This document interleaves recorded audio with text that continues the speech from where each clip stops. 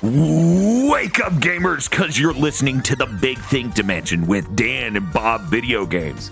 Bob, there is a fire in your kitchen.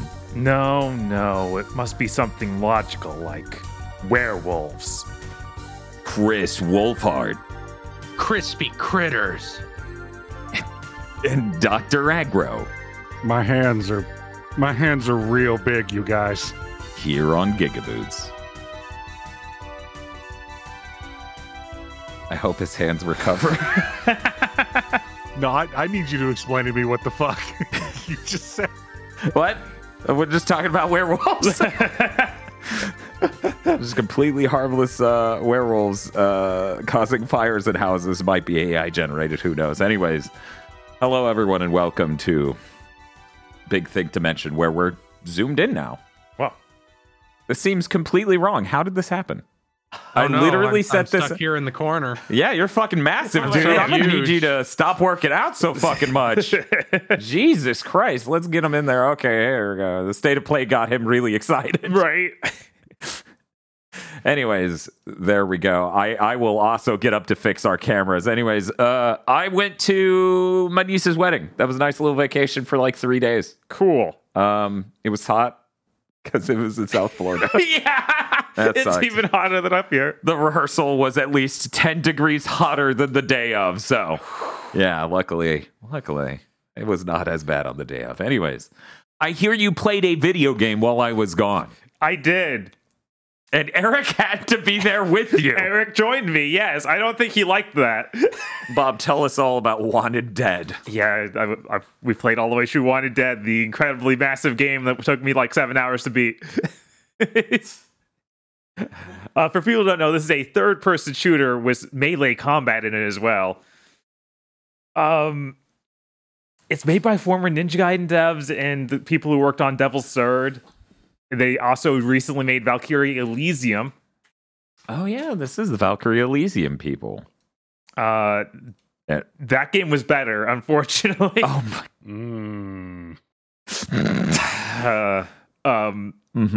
The biggest problem with this game is that no one on the cast, like, I don't think a single person or the voice director or anyone could speak fluent English, which is like a real problem.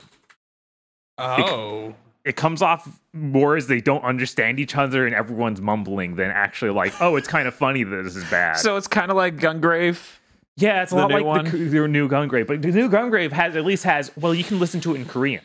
Okay. This is all recorded only in English. Like, it's rough. And it's all like people that are German, I think. So it's not English or anything like you might expect. Oh. Okay. Yeah, it's such a weird choice.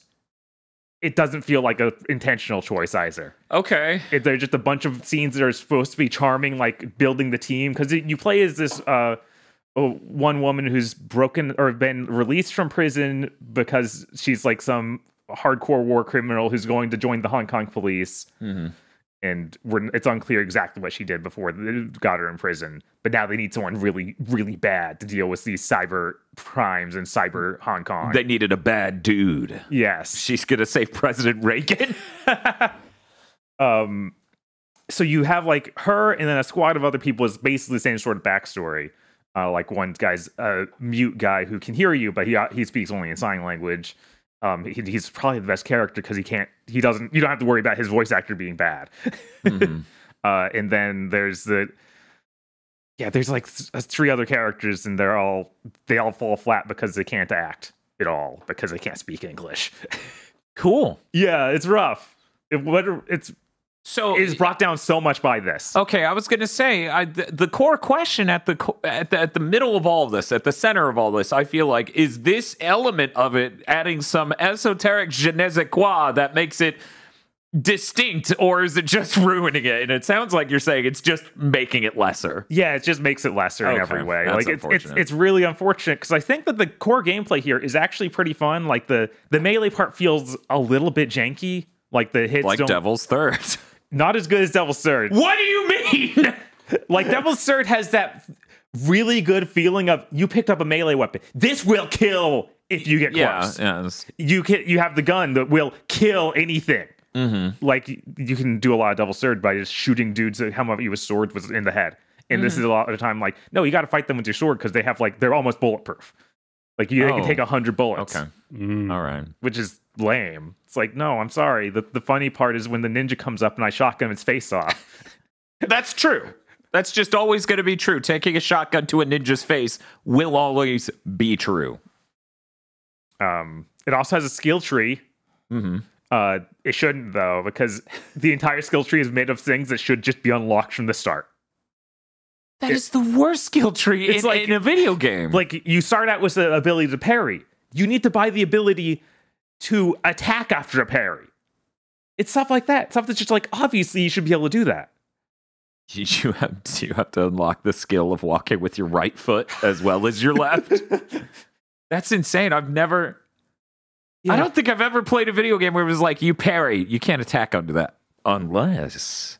Yeah, you also unlock grenades through the skill tree. Like that should just drop. Like what? Bob, I do not believe I like this game you're describing very much. Yeah, once you get everything unlocked, it's like, oh, this is kind of fun and good. It's still like brought down heavily by the story. And then between every real mission, you do a mini game or two. Mm-hmm. And these mini games are really bad. There are two different rhythm mini games.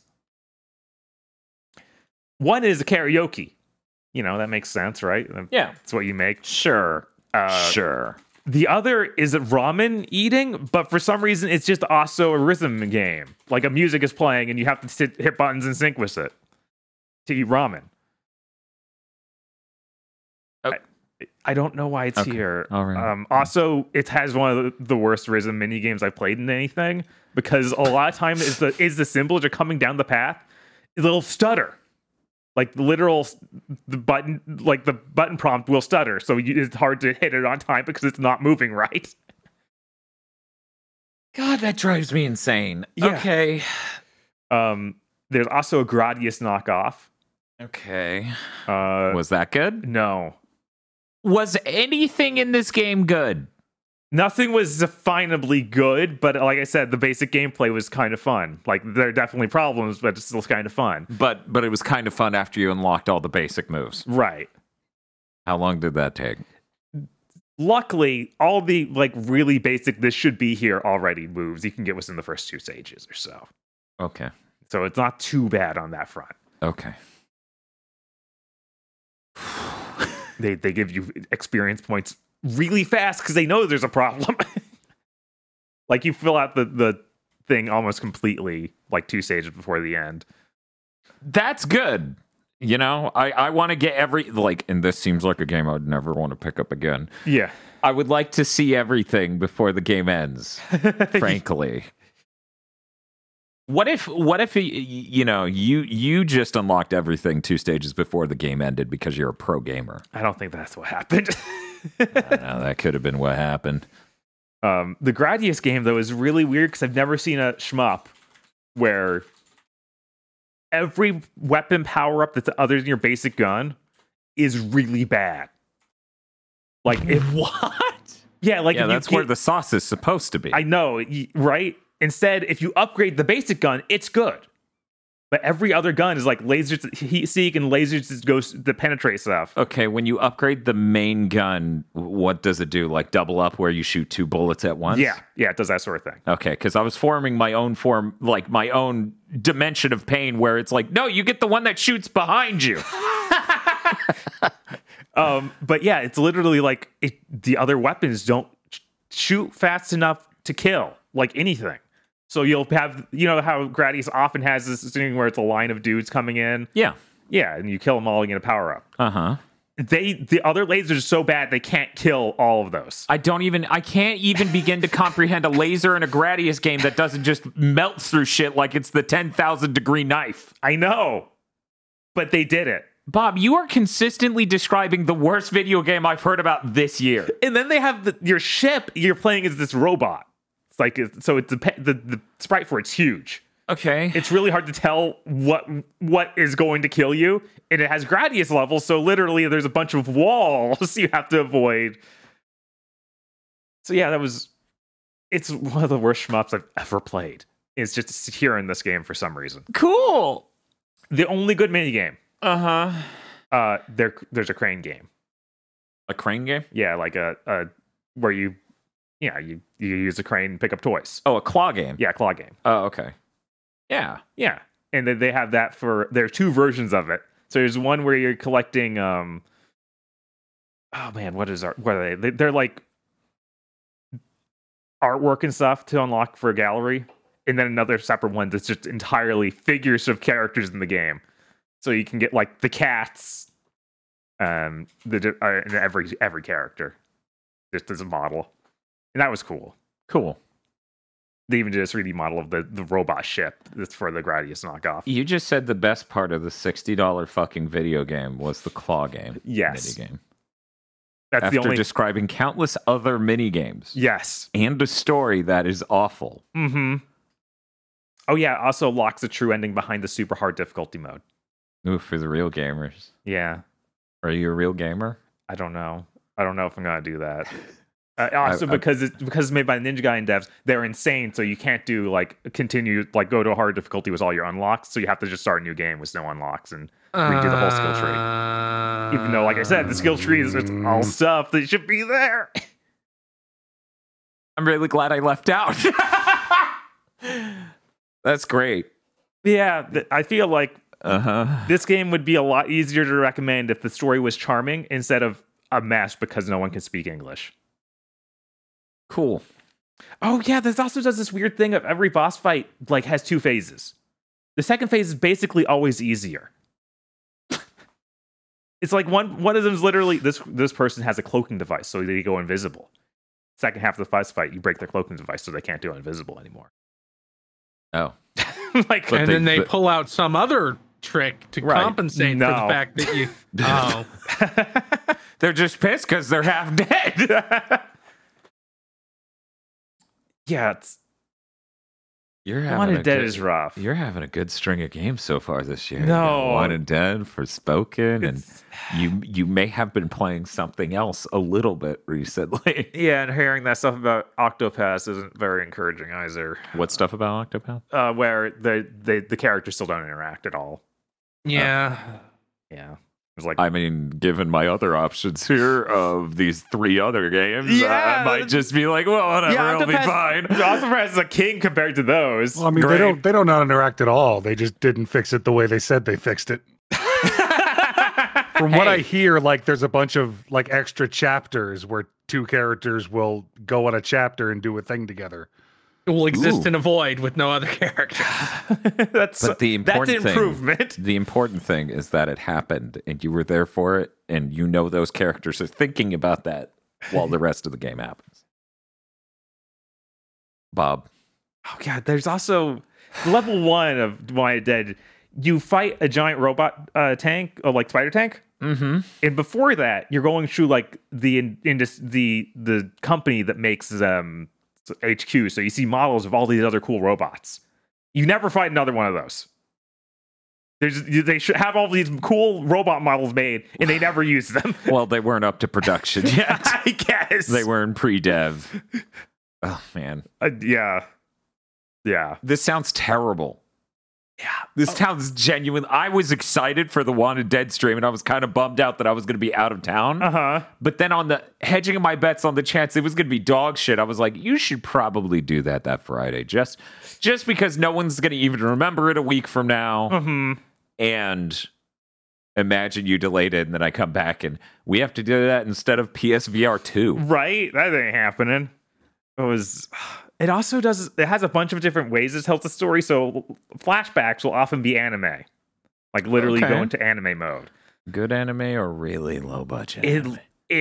It's really low budget. Okay. It's a lot of still frames, but they animate together. Usually, Okay. Cool. it just looks pretty rough. And for some reason, in flashbacks, it looks cyberpunk-esque. Ooh. Like very deliberately cyberpunk the IP. Yes. Okay. Yeah. It's weird. It's a really weird grab bag. I would suggest maybe trying it out when it's really cheap, like 30 or 20. Did you hear this, man? He just spent 20 minutes disassembling this game. Yeah, Then he's like, you should try it if it's cheap. I'm like, life's short. Nothing about this sounded appealing. if you're an action game junkie like I am, Okay, there we go. Now that's a qualifier. it's worth it. Okay. If you're willing to lick action game off of a Burger King wrapper I found in a dumpster. Yes, because there's nothing quite like it. And that's that special spice. That's great, Bob. Yeah. Do you want to know what I was doing while you were eating garbage? Sure. So I took that trip like I was talking about. I brought my Analog Pocket, the portable FPGA system where it can play basically every console up to, but not including PS1 and Saturn. Mm-hmm. I got really into checking out fast ROMs, which are a thing I found out about recently. Did you guys know, like, there was a quality of Super Nintendo cartridge they could have printed the games on where the Super Nintendo would run faster? And basically everyone went, well, that's expensive, so no. Right. So people are making ROM hacks to port all of these games over to that faster mode called fast ROMs. So I played a lot of SimCity, and I got the fast ROM version of SimCity on that Analog Pocket, and it runs really smooth now. Did you beat it? No, fuck no, I didn't beat Okay. SimCity. All right. Fuck no, I can't even get a Megalopolis. Oh. That shit's hard. They want you to stare at the game for like hours as you build the ideal structure and just go, it'll figure it out eventually. It's anyways, I enjoyed my time with SimCity. I got like Metropolis, which is 100,000 or whatever people. So that's a shitload of people for that game. There's only one thing about this, which is the Megalopolis, which is 500,000. Which is really good because naturally, from my own brain, I nailed that pretty easily after a few tries. Then I went and read an insane strategy guide for SimCity written by a psychopath on the internet. And since I took that man's advice, I have gotten nowhere near as good a city. Huh. And I'm like, yep, the GameFAQs legacy lives on. Yes. As always. Uh-huh. So They're a like- raving derelict walked up and started suggesting things to you, and you listened to him. Mm-hmm. I needed to know if it would work. It would not. You should be glad that he just told you strategies about SimCity and didn't give you investment advice. Here, take this Burger King wrapper. It'll lower taxes. Okay, sure, yeah. Oh, is that a little sauce on that? Let me just lick that off right there. What year was that published? Did you notice? SimCity on SNES? No, the GameFAQs guide. It wasn't a GameFAQs guide. This dude hosted this on his own website. Oh. I was trying to find some Okay. deconstruction of how SimCity on the SNES like code works. Mm-hmm. And the only thing I could find for strategies on the internet basically was this man's insane ravings that don't make sense. The funny part is, you can clearly tell he hosted this guide originally on his personal website. And then since he started doing like wedding shit, he just put it on a hidden page on his wedding videography website. So I'm just on this page that's for this dude's wedding shit, and I'm like reading SimCity tips. That's great. It was weird, and I'm like, sure, I'm going to see if this works. It did not. Those are bad tips. If you find that website, do not listen to those tips. They have really bad ideas.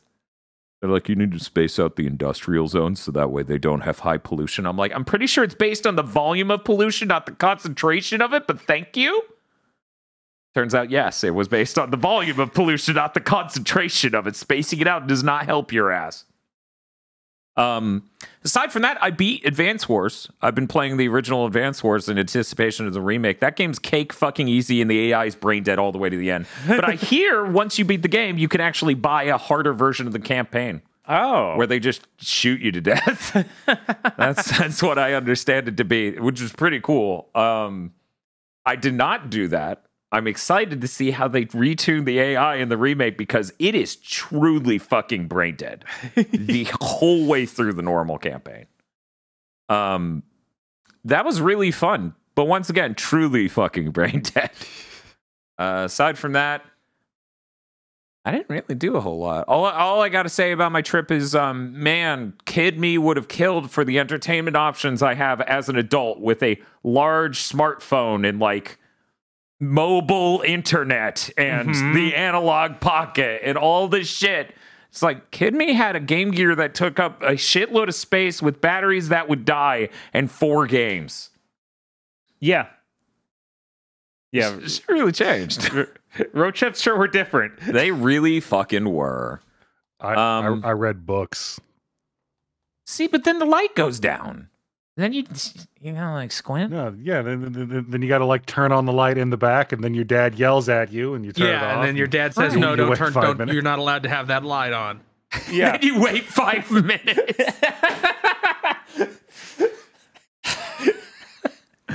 Yeah. No, that wouldn't have gone well for me. I mean, I guess that also applies to the Game Boy as well. Like, I remember various road trips was like, oh, the light's out. I guess I have literally nothing. Oh, yeah, that's why you struggle with the Game Boy. And then when the light goes out completely, you switch over to the Game Gear. Or you use the Game Gear earlier and the batteries are dead and you just sit there and be sad. That's also a thing you can do. Here's a cool list of things to do if you're on a road trip with your parents in the year 1993. Cry. But don't let them see it, because then it gets even more complicated. Yeah, no, it was crazy. I over-prepared. Like, I downloaded entire Mystery Science Theater 3K movies to my phone. Because they're on YouTube. Just download them. I prepped all this stuff, and then I was like, man, this was too much entertainment. Like, I had shit I was doing throughout the day and just hanging out and stuff. So, I don't know.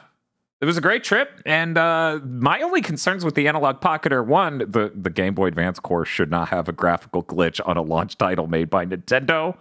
They need to solve that, and I spent a good bit of Advance Wars being like, is this also glitched? Is this supposed to be happening? The separation in the sprite as the battleship goes off the screen during this battle animation, is that normal, or is that this core fucking up? But the Analog Pocket does a good job justifying itself over every other analog product because it's portable. Yeah. If you're not getting an Analog Pocket, like if you're thinking you want an analog console, you probably just want a Mister. Right. And while that is like more the Mister expensive, does everything else. it does everything and then some. Halfway through my trip, the Neo Geo core started freaking out and messing up the background in Neo Turf Masters, just dropping it out entirely when I would hit the victory screen. Not sure what's up with that. Maybe it's my ROM, but we'll see. And then I came back and PlayStation VR 2 happened. But before we got to that, we did 2 days of PSVR 1 streams. Yeah, we did. Just to be clear, we've owned PSVR 1 for about, 6 years. Bought it on a Black Friday sale for a couple $100. Had the camera and Move controllers left over from prior engagements. PSVR 1's a fucking burden. It's not a good experience. There's some fun to be had in it and some really neat stuff, but you get like, I got fatigue from that thing that was for real. I got the pain of you're in the headset and it goes, I'm sorry, that's the wrong controller. Pick up the other one. And you can't see out of the headset like you can on the new one. Right. So I'm just like, where are my Move controllers? I hope I don't trip and die. So you're just trying to reach for the floor and fucking get it. There's so many layers. PSVR 1's just bad. Yeah. Yeah. Yeah, wearing that headset, like, it's just so much less comfortable. Literally, it hurts my head. Yeah. Like, it's way, the head strap is way tighter. The weight isn't distributed as well. It's a pain. Yeah. I mean, also, the experience itself, like the camera loses track of the controllers if you turn around or go too low.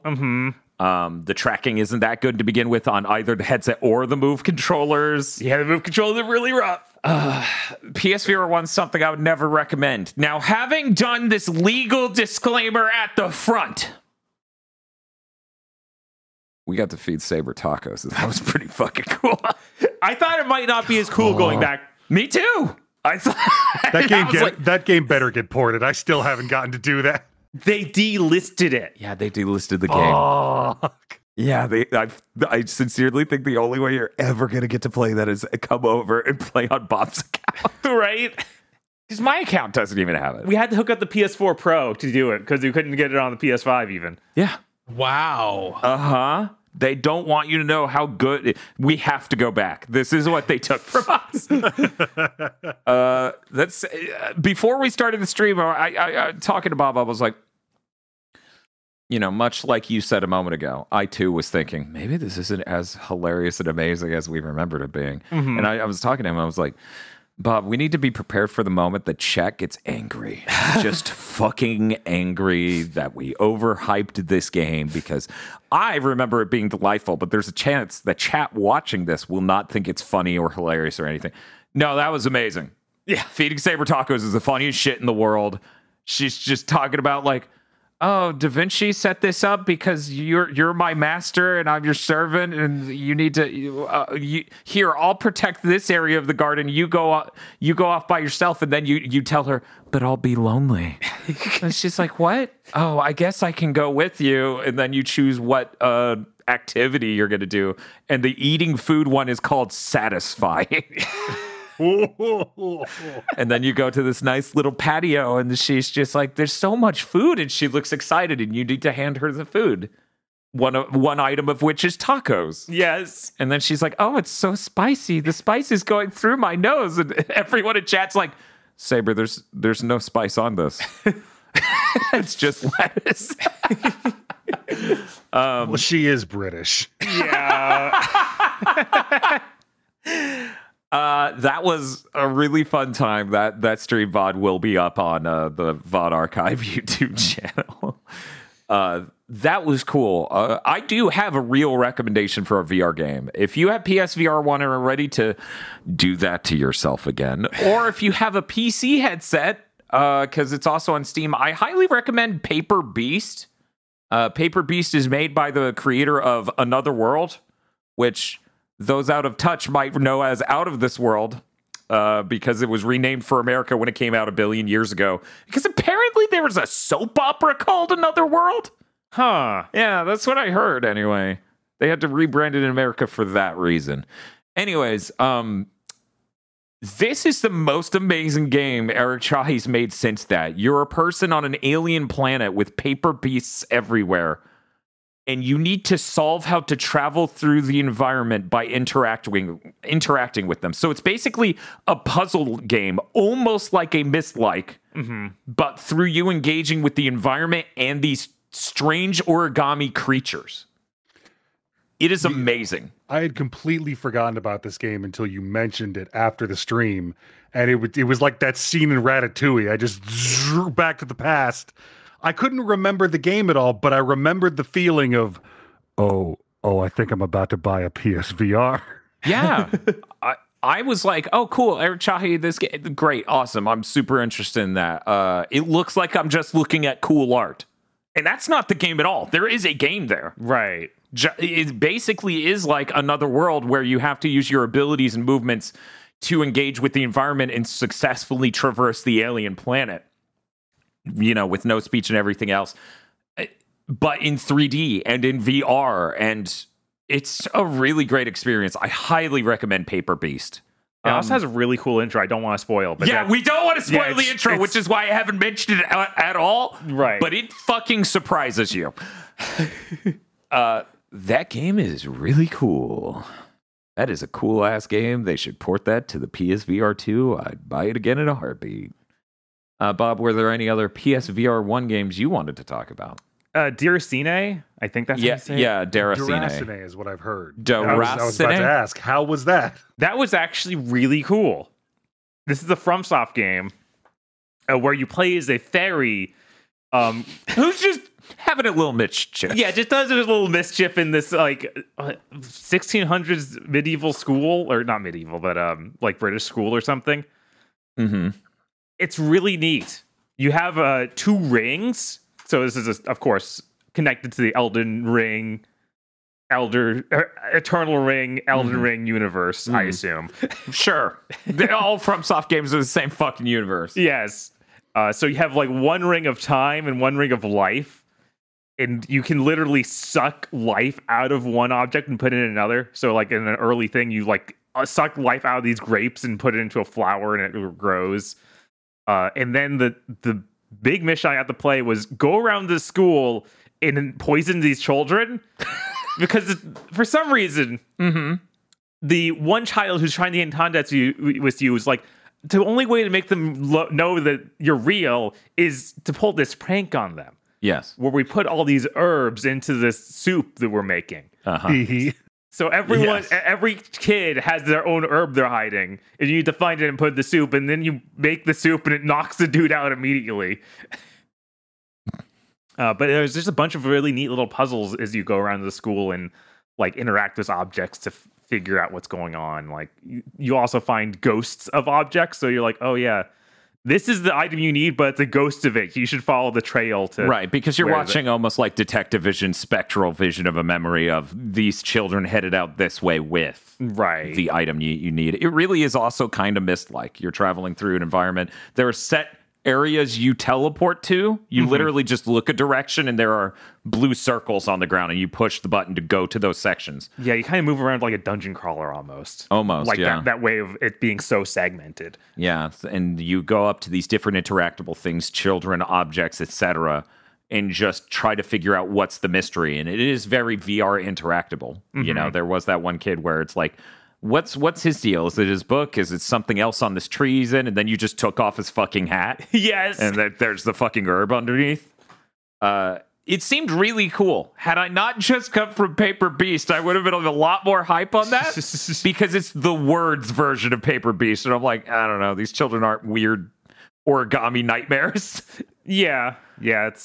It's definitely the same sort of thing. I like the style a lot more than Paper Beast, but I understand Paper Beast is obviously like also way more stylized. We should bring it up from the outside. The PSVR 1 capture is bad. Very. But from the outside of Paper Beast, you couldn't see most environments. It was too dark. Yeah, that sucked. I'm like, Dan sure is going around darkness for like 15 minutes straight. I didn't know for a while that they couldn't see at all. Yeah. Meanwhile, it was dark in the headset, but I could still see contours and things, you know? Right. As it turns out, when you have 3D vision, these small differences in brightness can very easily articulate shape visually.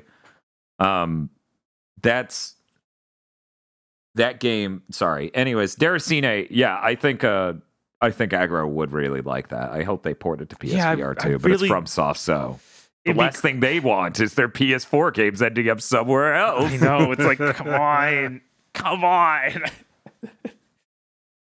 Did you have anything else you wanted to say about PSVR 1 before we cease talking about it and never talk about it ever again? I feel like we found some other cool stuff. Astrobot was, of course, fun. Yeah, Astrobot's cool. I wish today had an SOB game. It was really funny to be like, oh, a lot of these songs are just in the new Astrobot game. No, that soundtrack is just like... like it literally starts playing that Time Attack theme, and I'm like, oh, all right. Yeah. It's pretty good. Of course, it doesn't have the GPU song. No. Bob, what's they up? Want us to talk about the worst game we played in VR. Oh. So people may recall a game called Golem, which was made by Marty O'Donnell's studio. Yeah, it should be over there if you want to show the box art. Golem, Marty O'Donnell, for people who don't know, is the former composer for Bungie. I don't know if they can see that. I didn't get to... the one who was wrongfully fired. This is a game where you're supposed to play as a cool golem. Yeah. And all the trailers show like how neat that is. This was the worst experience we had in VR, as for about 10, 15, 20 minutes straight, it just gives us cutscene after cutscene after cutscene. Imagine Half-Life 2 opened with 20 minutes of you not even moving around while a cutscene happens. You're just sitting there while a cutscene happens for 15, 20 minutes. It's forever. Yeah, and a lot of times they're really bad at showing it. So they have the dudes who are emoting like 10 to 20 feet away from you. Yeah. So you can't even get like anything of like, oh, I'm actually there. It just feels like they're across the room. That's not really exciting. It's no feeding Saber tacos. No. And then the gameplay starts. And we're like, okay, we're going to possess the golem, right? We got this cool ice cream scoop of mysticism. We're going to possess the golem with it. No, you possess a thing on the ground, and then you have to crawl underneath the floorboards, and the first thing the game does is make you... First off, movement in this is awful. It's the worst movement in any VR game we played. You press and hold the move button or the trigger, can't remember, and then you lean forward. And so you just have to move yourself outside of your comfort zone for minutes at a time to move through the game. Got that segue action. It's so rough because you move so slow. And they made such big areas. Right, because you're a really small thing, like the size of, I don't know, a really small beetle. And you go under the floorboards and they immediately cover you in cockroaches.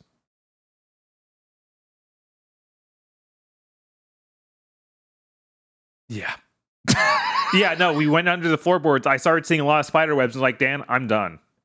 And I'm like, okay, that's fine. I'll play. Maybe this, I'm not arachnophobic or anything else. I'll play.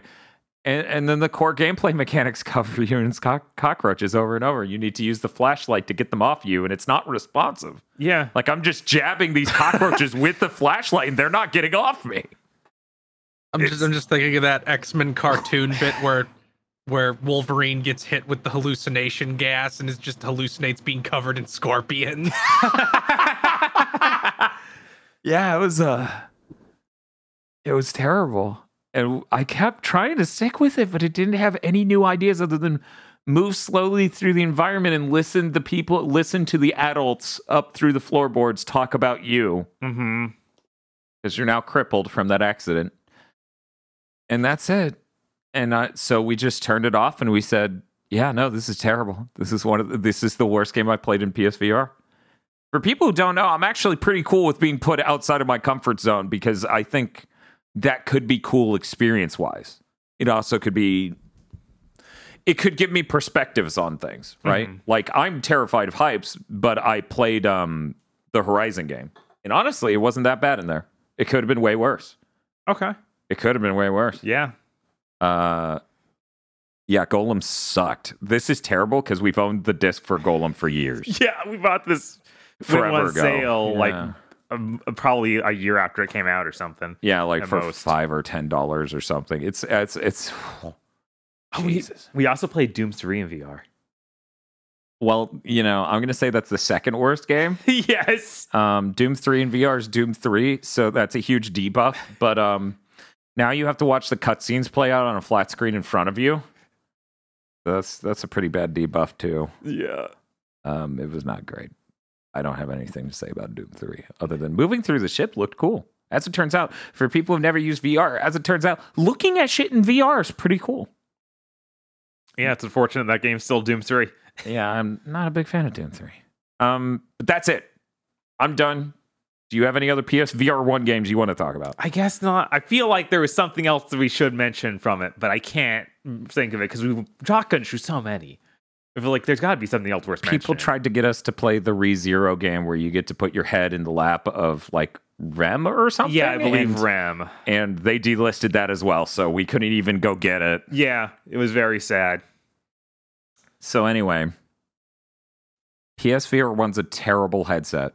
It was truly just the sort of thing you don't expect a major corporation like Sony to put out there because it's so not consumer friendly. It's so not friendly to a person to get used to and own and store and everything. Right.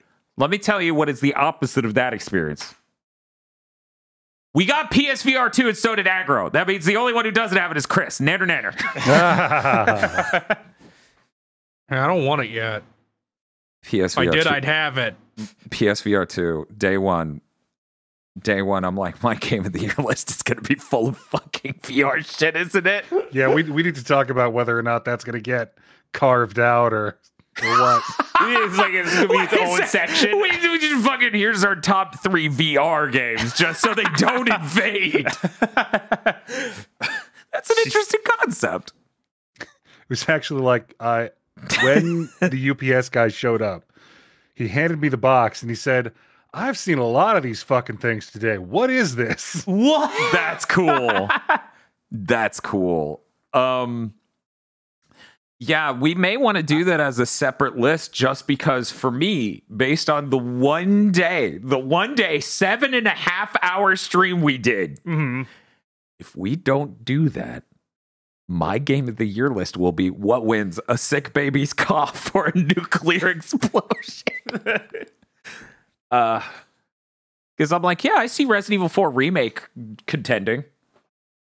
Right. That VR mode for that almost certainly isn't coming this year. No. But like, I'm saying against VR games, Yeah.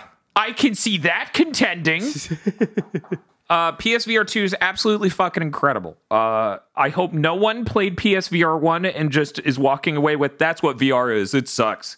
Because the 2 is great. The controllers are comfortable. The tracking is really fucking good. The setup's easy. You scan the environment to let it know where is safe to play, and it will let you know, no matter what game you're playing, if you're getting too close to a wall or too close to anything else. There's a button on the headset you push to just look out of it and see the room, so you could do basic things like, I don't know, pick up a fucking controller. The headset looks incredible because it's like 4K resolution HDR OLEDs in there. It has pupillary distance adjustments, so that way it can fine tune for my eyes, which the sharpness upgrade from doing that was unreal. Like, this shit basically popped from 1080p to 4K just by lining it up with my eyeballs. Everything about that was really fucking great. Aggro played a trial for... Real quick, Aggro, what games did you pick up? I got the bundle with Call of the Mountain. Smart. I then re-downloaded No Man's Sky because I heard that had VR support. I did not know its latest update patch with a complete VR overhaul for PSVR 2 called Fractal launched that day. Yeah. So I got to day one the new No Man's Sky. Yeah, I'm really interested in checking that out. That list of things they added is insane, and listening to people who've used it, it sounds incredible. Yeah, it's fucking wild. I also I downloaded the demo for Puzzling Places, and will probably be buying that later tonight. So we did a 7.5 hour stream, and at the end of it, you're sitting there and you're like, Dan must be really fucking tired. He's been doing 3 days straight of streams, and they're all VR. Right. PSVR 2 did not give me fatigue at all like VR 1 did. It did leave my head feeling weird a little bit. Like you were talking about the tune of like moving around the room and looking felt off. Yeah, just because that belonging in VR is like, oh, normal movement. Oh, no. Yeah, absolutely. I did another like hour and a half of Puzzling Places after the stream because that was such a cool experience. I'm going to try my best to describe this because when I first saw the trailer for this, I think I even brought it up on Big Think Dimension in 2020 or 2021 or something. Puzzling Places, imagine a jigsaw puzzle that is a 3D model of a real environment with soundscapes that match it and everything. Because you didn't get to experience it because we didn't use the earbuds during the stream. Right. But if you bring, like, I built a temple, and you bring the temple in, you can hear all these people and other sound effects. Huh. We were building, what was it, like a Japanese alcohol shop. Right. Like a bar, probably. And you could hear cats in the distance and all this other stuff in the soundscape. It is truly something fascinating and uniquely fascinating to build these environments piece by piece as they slot into each other in 3D space to form the structure. It's not just the outside of a house. It's often the inside you're building with people and all these other things in it. And the quality of how it looks is insane. Yeah, a lot of it looks like obviously taken real high quality photos and like and with it mapped onto 3D like that, it comes off when it's in your face like a papercraft model. Yeah. Mm-hmm. Yeah, it's amazing. It's fascinating. Yeah. I see myself buying the DLC for this. Yeah, of course. Because I didn't realize they had DLC until we bought it and looked at the trophy set, and it's like, yeah, here are 2 more trophy sets. And I'm like, ooh, there are even more. That's good, because I was already looking at 50 of these and going, that's not enough. Right, and it seems like they aren't locked down to one type of thing. Like, a lot of them are landscape, but then there's like, build this, and it's literally just, here's a kimono, and you're putting that together. Yes. Like, just such a variety of different things. Like, there's interiors of houses as well as like I said, landscapes. Yeah, I'm so glad I didn't buy this for PSVR 1. That would have ruined this experience. Oh, for sure. the simplicity of moving your hands, grabbing objects, because you can just do one per hand and bring them in, and you have reference photos that you get to frame in 3D space to look at and reference as you piece this stuff together. It's so cool. Yeah, setting up your own UI, basically. Yeah, it's like Minority Report. This game has a free upgrade from PSVR 1. Okay. Oh, great. There you go. I know some of the one games have a small paid upgrade, and some of them are free. Yeah, Rez is paid. Thumper is paid. I can see myself doing Rez. I can't see myself doing Thumper. Oh man, I kind of forgot we didn't play Rez. Like that was another one that's obviously we need to try that. Yeah. It's like, Well, no. that's okay, because Eric wouldn't leave until we promised him the Friday stream would also be PSVR 2. Because Eric was there for the stream too, and so was Tosh. It was a lot. Yeah. It really is an absolute, like, this is the first, how do I put this? The mass adoption problem now is getting the price of BSVR 2 down and getting the price of the console down. That is where I think, because when it comes to the concept of mass adoption, this is a pretty usable thing. Right. You know, it's simple. You don't have to worry about a PC, parts, specs for the games, anything like that. Yeah, the controllers use the modern controller charger type. Right. Like using something old, you just have to charge those and have them plug the headset in, and that's it. Right. And I confirmed, because I'm an absolute sicko, my 10,000 milliamp rechargeable battery can just charge the Sense controllers while I'm playing. So in my future absolutely is me slipping this bitch in my pocket, charging the right one, and once the left gets half dead, switching which one it is. Jeez. And staying in the machine. Moving away from that, though. The first game we opened with was an Akira bike running first-person shooter game. Oh, that's cool. Yeah, it was Rider? Is that Runner. Runner is very cool. Yes. You're going down the road at like 300 kilometers per hour, shooting dual Uzis at drones that are coming for you in police motorcycles while driving underneath vehicles and also in between vehicles and the wall. Mm-hmm. It is somehow, like, we just came from 2 days straight of PSVR 1, and I'm like, oh, I bet this is really going to fuck me up to do. And no, actually, it didn't really get me. Which is weird because you're going fast. Right, for sure. It has known voice actors Steve Bloom and Richard Epcar playing important characters in it. Yes. It is very obviously inspired by Akira. It is really cool. You can do slow-mo by pulling out both of your Uzis. You can click a button on the inside of the Sense to do laser point to help your aiming. Mm-hmm. Everything about that was really, really neat. They do a dual reticle, so the back reticle is like green tint and the front one's red. So that way it's really easy to line up with your eyes to do headshots and like very precise things, rather. Like, it is so instantly smart and better than basically everything we did on PSVR 1. And it was a great experience, and it was actually one of the cheaper games we got that day. Yeah, it was surprisingly tough too. Like neither of us beat the first level. Yeah. So I'm very curious how that goes. I want to play more of it. Same. But while we're here, podcasting instead. Right. Such cruelty. We have to talk about it, but we can't play it. Yeah, that was a really cool experience. Aside from that, there's Cities VR. That was cool. I'm looking forward to doing more of that because it is very chill. And one of the main things about this headset is, unlike PSVR 1, where staying in it feels like you're holding your breath underwater almost at a physical level. Yeah. PSVR 2 is something I could literally get into and stay there. So Cities VR was a really cool thing to do. Mm-hmm. Like, just build, it's a SimCity, like, for people who don't know. It's a city simulation game. Right. Do people still know what SimCity is? They haven't made one of those fucking games in 10 years. Yeah. Yeah, no, when we looked up how long it's been since they made SimCity, it was upsetting. Yeah, it was. Being able to adjust your height from floating way high in the sky or being ground level is really cool, because there's a deep, fascinating energy to looking at anything in VR. Mm-hmm. Eric basically reflected comments I made during PSVR 1 streams during the PS2 VR 2 stream.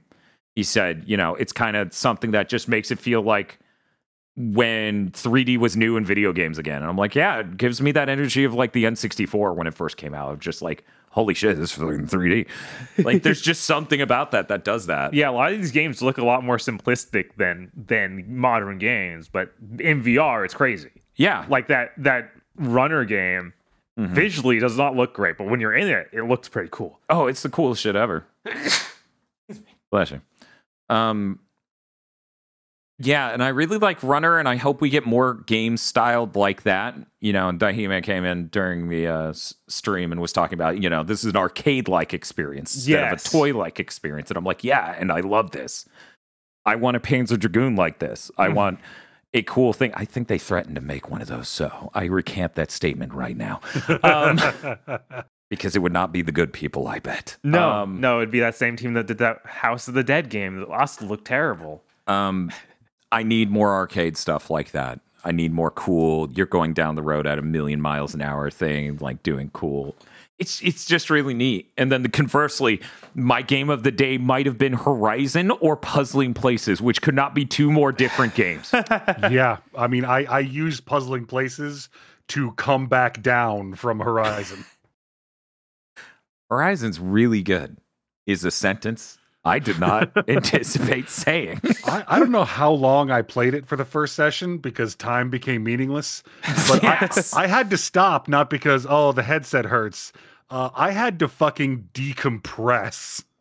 Yeah. I just sat on my couch and turned something on and just stared at the wall for a while.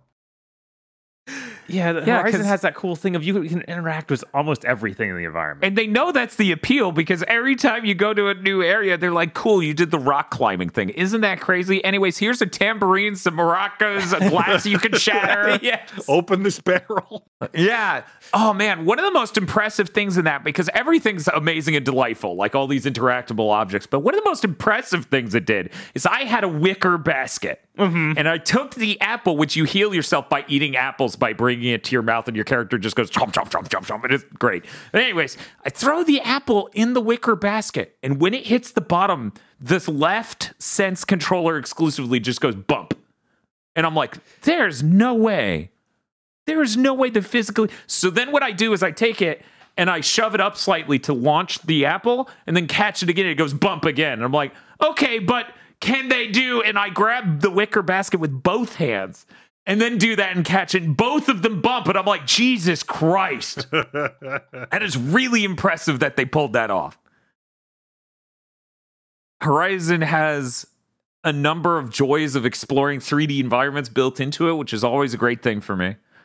I always enjoy games where moving through the environment in a full 3D space is a fun thing with a sense of exploration. That game is immediately about that. One of the first things you do is after climbing up these rock mountain walls, you make it to the top and there's a locked door on a small cabin to your right.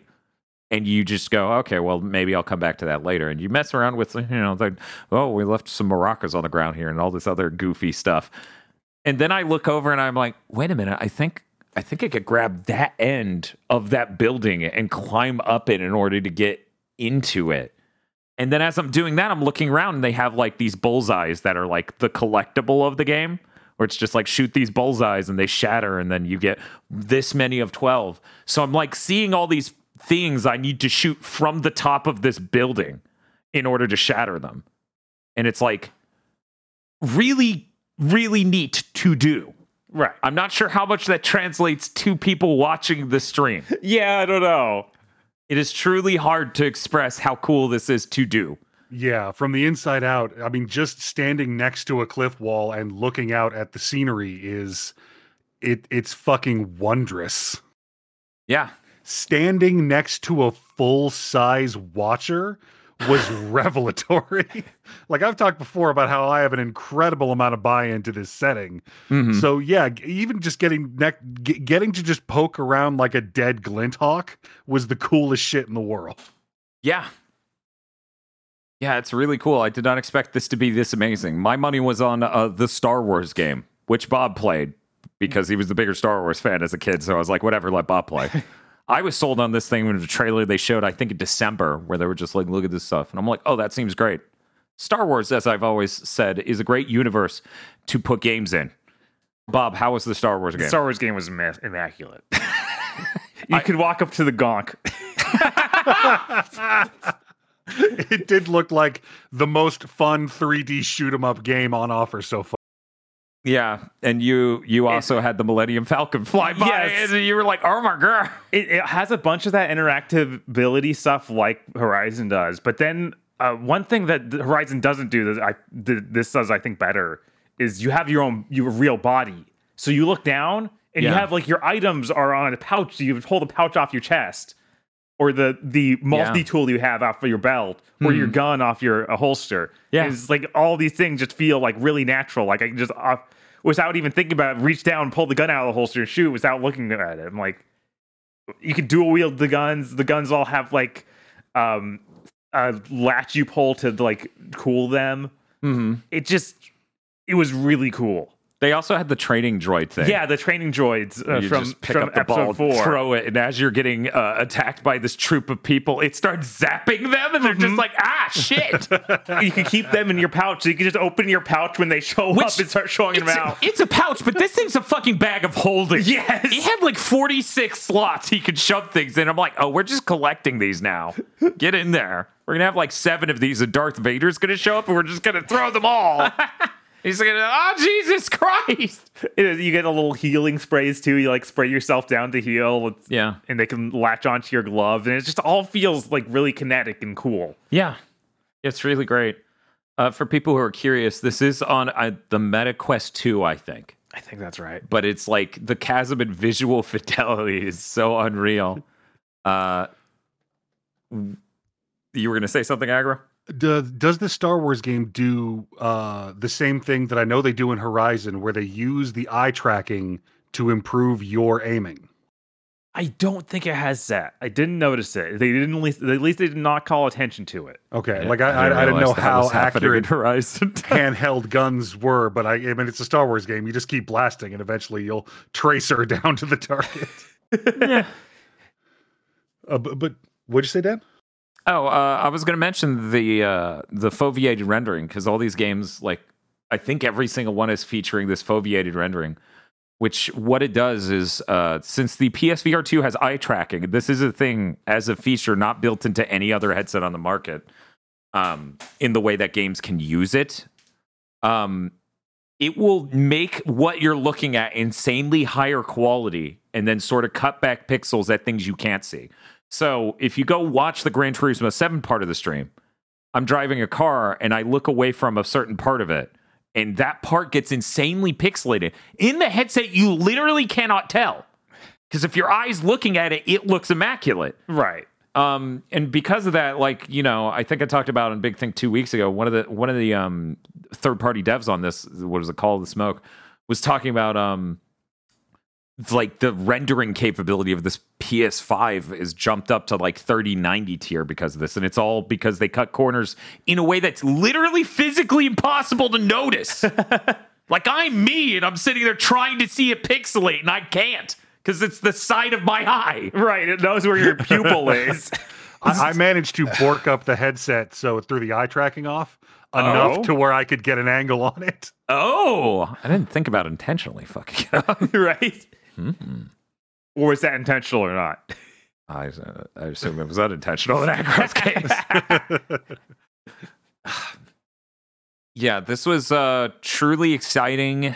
And I believe the way I phrased it is like during the PSVR 2 stream, especially, is that like for people who sit there and be like the PS5 and these next gen consoles don't have enough games, this really feels like a real platform launch because it has so many amazing experiences unlike anything you've done before. That's true. Unless you have a ton of VR headsets. Right, because presumably you don't have another VR headset. Statistically speaking, virtually no one hearing this has a ton of VR headsets. Like, this didn't have much of any repeats of PSVR 1 stuff, so we didn't have to deal with that.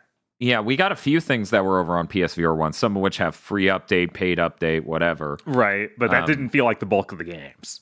No, and quite frankly, even still, the experience of using the Sense controllers is so radically better. Yeah.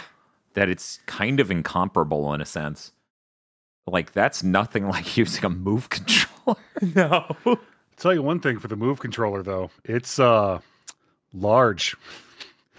I can use the Sense controller. Just. Yeah, I was wondering how that went because I know your hands are the biggest of the people we know. Yeah, that's Dinner true. plates. Yeah, like if I splay my hands, I can hold those controllers up by the outer ring. I barely fit in there. I haven't had a problem. Like I've accidentally hit the PS button a couple of times with like the back of my thumb, but that's been it. Yeah, that PlayStation button is the weirdest, most shallow it's ever been. Because normally it's a more pronounced button, but on this it's really recessed to the point where I have to go, okay, where is it?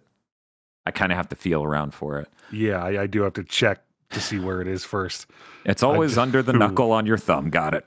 Like the moment I pulled the controller out, I went, oh, that's like 20% smaller than it looked on YouTube.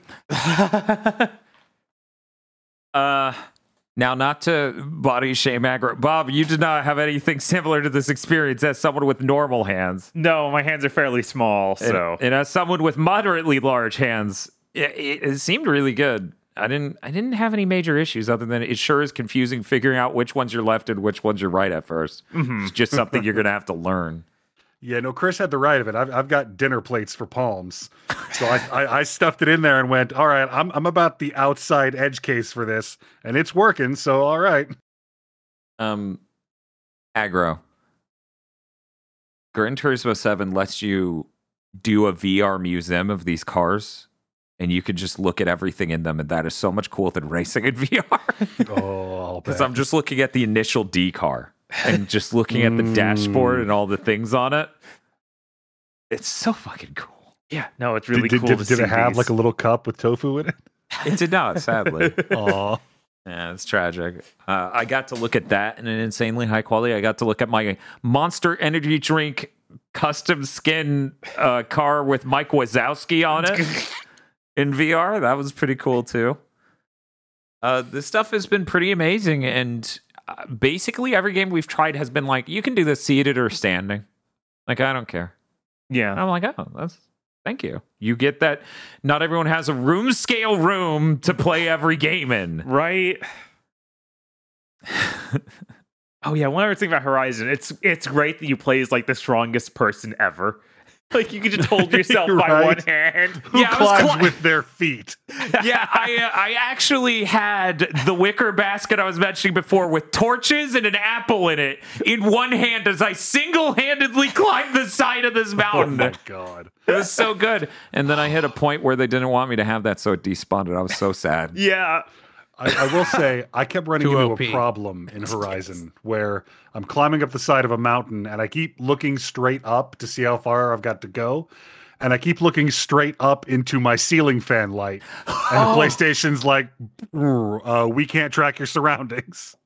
Oh. So I just got to okay. put my head back down. It'll toss me back into the game. Oh my god. Wow. I guess you could turn the light off or something? I figure it's probably the fan that's freaking it out, but I don't know. No, Yeah. it's the light. Like Oh, when you okay. set it up, they tell you to close your curtains. It's too strong of direct light into the camera will make it lose tracking. Oh, right, because it's it's a using camera. 6 cameras on the headset, so if it's blowing out any of them... Okay, Aggro. Sit in the darkness by yourself in the VR headset. Pretty sure that's He's not also alone. He gonna has work. VR. Maybe I can just put like 100 tea candles around my room, and that'll really improve tracking. Yeah, Ah, then, like Isolation 119. yeah, I was like, then we could get a VR chess game. How do we I was not going to have make a that? Wii I joke. don't know. Sorry, what, Aggro? I said I was going to make a Wii joke, but no, chess game. What the hell? Yeah. Yeah, we need like battle chess, but the pieces kill each other right in front of you. Yes. Yeah. Yeah, that Yes. they should make that Star Wars chess game. Did you, Aggro, did you check out the trailer for Demio? I did not. It is a tabletop game in VR, so you watch the yeah, figures that. and stuff. No, I haven't seen a dedicated trailer for it. I've just seen it in sizzle reels. I'm sad because it's $40, and this week has already cost me so much money, and I'm like, I really really want Demio. Like you already have games to finish. Don't go buy both Moss games right now. Yeah. I mentioned this on Twitter, and I don't think I ever got to bring it up on Big Think. PSVR 2 reviewers gaslit me. I genuinely, they all went, there are no games. And I'm like, okay, that'll be easy. I could deal with no games. Like there were like 5 or 3 or so. Then that's fine. VR is amazing enough. I don't need a bunch of games. Then it launches and it's like, here are 30 more on the way. And I'm like, excuse me, what? Oh no, a lot of these look good. Like I want What the Bat, Job Simulator, Vacation Simulator, Demio, the Kizuna Eye Beat Saber knockoff. I want all that shit. And it's like, reviewers, you lied to me. I came into this completely unprepared. Right? It's like, I don't need a bunch of money. Oh shit, I should have been sucking dick for months. Anyway. Having bought No Man's Sky all those years ago continues to pay dividend. I know. I'm so upset. I'm gonna tell you, man, like that Frostbite shit. Like when I in my future spacesuit turn my left wrist up and it pops up with a hollow menu I can interact with my right pointer finger. Yeah. You're in the goddamn future now. Yeah. Yeah, that Star Wars does that. I forgot about all the stuff on your wrist. So you have like a control panel, a button you press on there shows you where to go next. There's another one where you see the holographic dude pop up and talk to you. It's great. It is great. I've got to get some kind of dedicated spaceship or airplane game, because even just the ship in No Man's Sky, getting into that cockpit and like using L1 and R1 to grasp the throttle and the stick and start flying it was incredible. Yeah. I'm sure. Damn. Man, like I said many times during the stream, where's their giant robot game? Where's their gunpla building game? Where's yeah, weirdly enough, all of these things? Weirdly enough, the Super Stardust Ultra DLC where we could play Battlezone, like we're just in a tank moving around on the surface of a planet, was one of the coolest experiences there. And here it'd actually be comfortable to do it all. Yeah, because there's just something about PSVR 1 that made that unsettling. It'd be way cooler because you have eye tracking instead of just head tracking. That's true. So you can just look at the enemies. Yeah. And you probably do this thing where you like reload the gun by pulling a lever. Yeah. Oh man. Yeah. Anyways, so they need to port that. I did find it funny that Horizon was almost Sony's Half-Life Alyx. Almost, but yeah, it genuinely is going for that same thing. Yeah, and it's kind of crazy to be like, this was the IP you chose. That's so crazy. I know. I don't know what else they would choose, frankly. Like, obviously, it's not going to be like, here's Spider-Man juggling objects and climbing mountains. No, it feels like this would maybe a time to bring back something legacy. Just Siphon Filter. Maybe not that. I'm sorry, Bob. That's all Jim Ryan can see. Is shit that was never actually successful or popular. It's coming up. It's all coming up Horizon. Resistance VR. Oh, that would be great. That would be amazing. Yeah, I'm feeling really positive about PSVR 2. Mm-hmm. Like, really positive. I'm sure that comes across in how I talk about this and how for 7.5 hours straight on that fucking stream, I was like, the whole time, just electrified. Is there anything else you wanted to specifically talk about experience-wise in any of the individual games or just the headset? I will note something really smart about the headset. The box it comes in opens up really easy for you to store it back in the fucking box. Yeah. That sounds small, but that's pretty fucking big. Yeah. You don't have to sit there and worry that someone's going to drop something and break your headset. You don't have to sit there and worry about dust getting all over it and everything else. Yeah. These beautiful bastards also built a fan into the scope. Yep. I am a wet and heat generating individual, and I have experienced no fogging issues in several hours of play. Yeah, sweaty play, standing up playing Horizon, climbing 8 miles of cliff face play. Yes.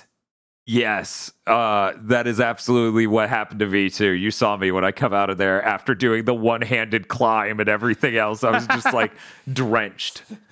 But yeah, no, between the anti-fogging lenses and the fan built into it, it doesn't have any problems at all. Huh.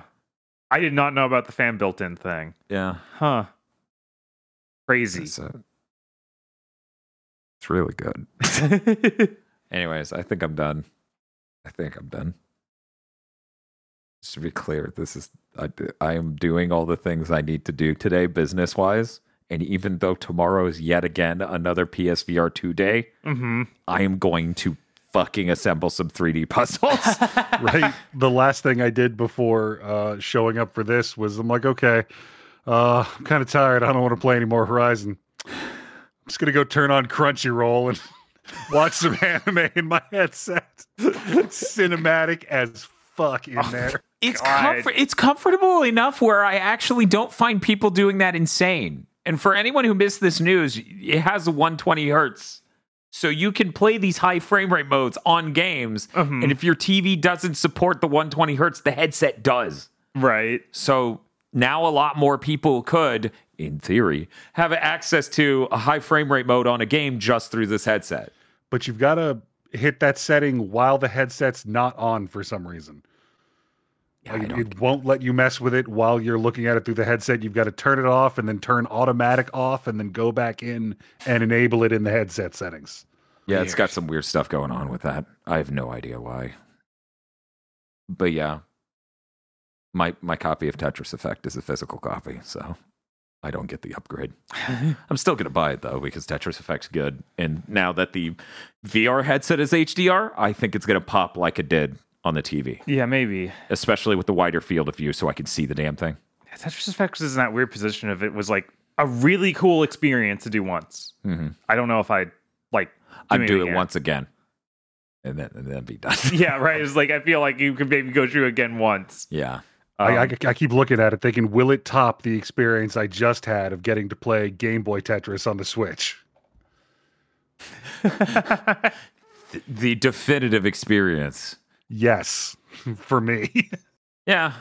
Yeah, no, that's fair. I think most of my childhood experience with Tetris, like original Tetris, is NES one.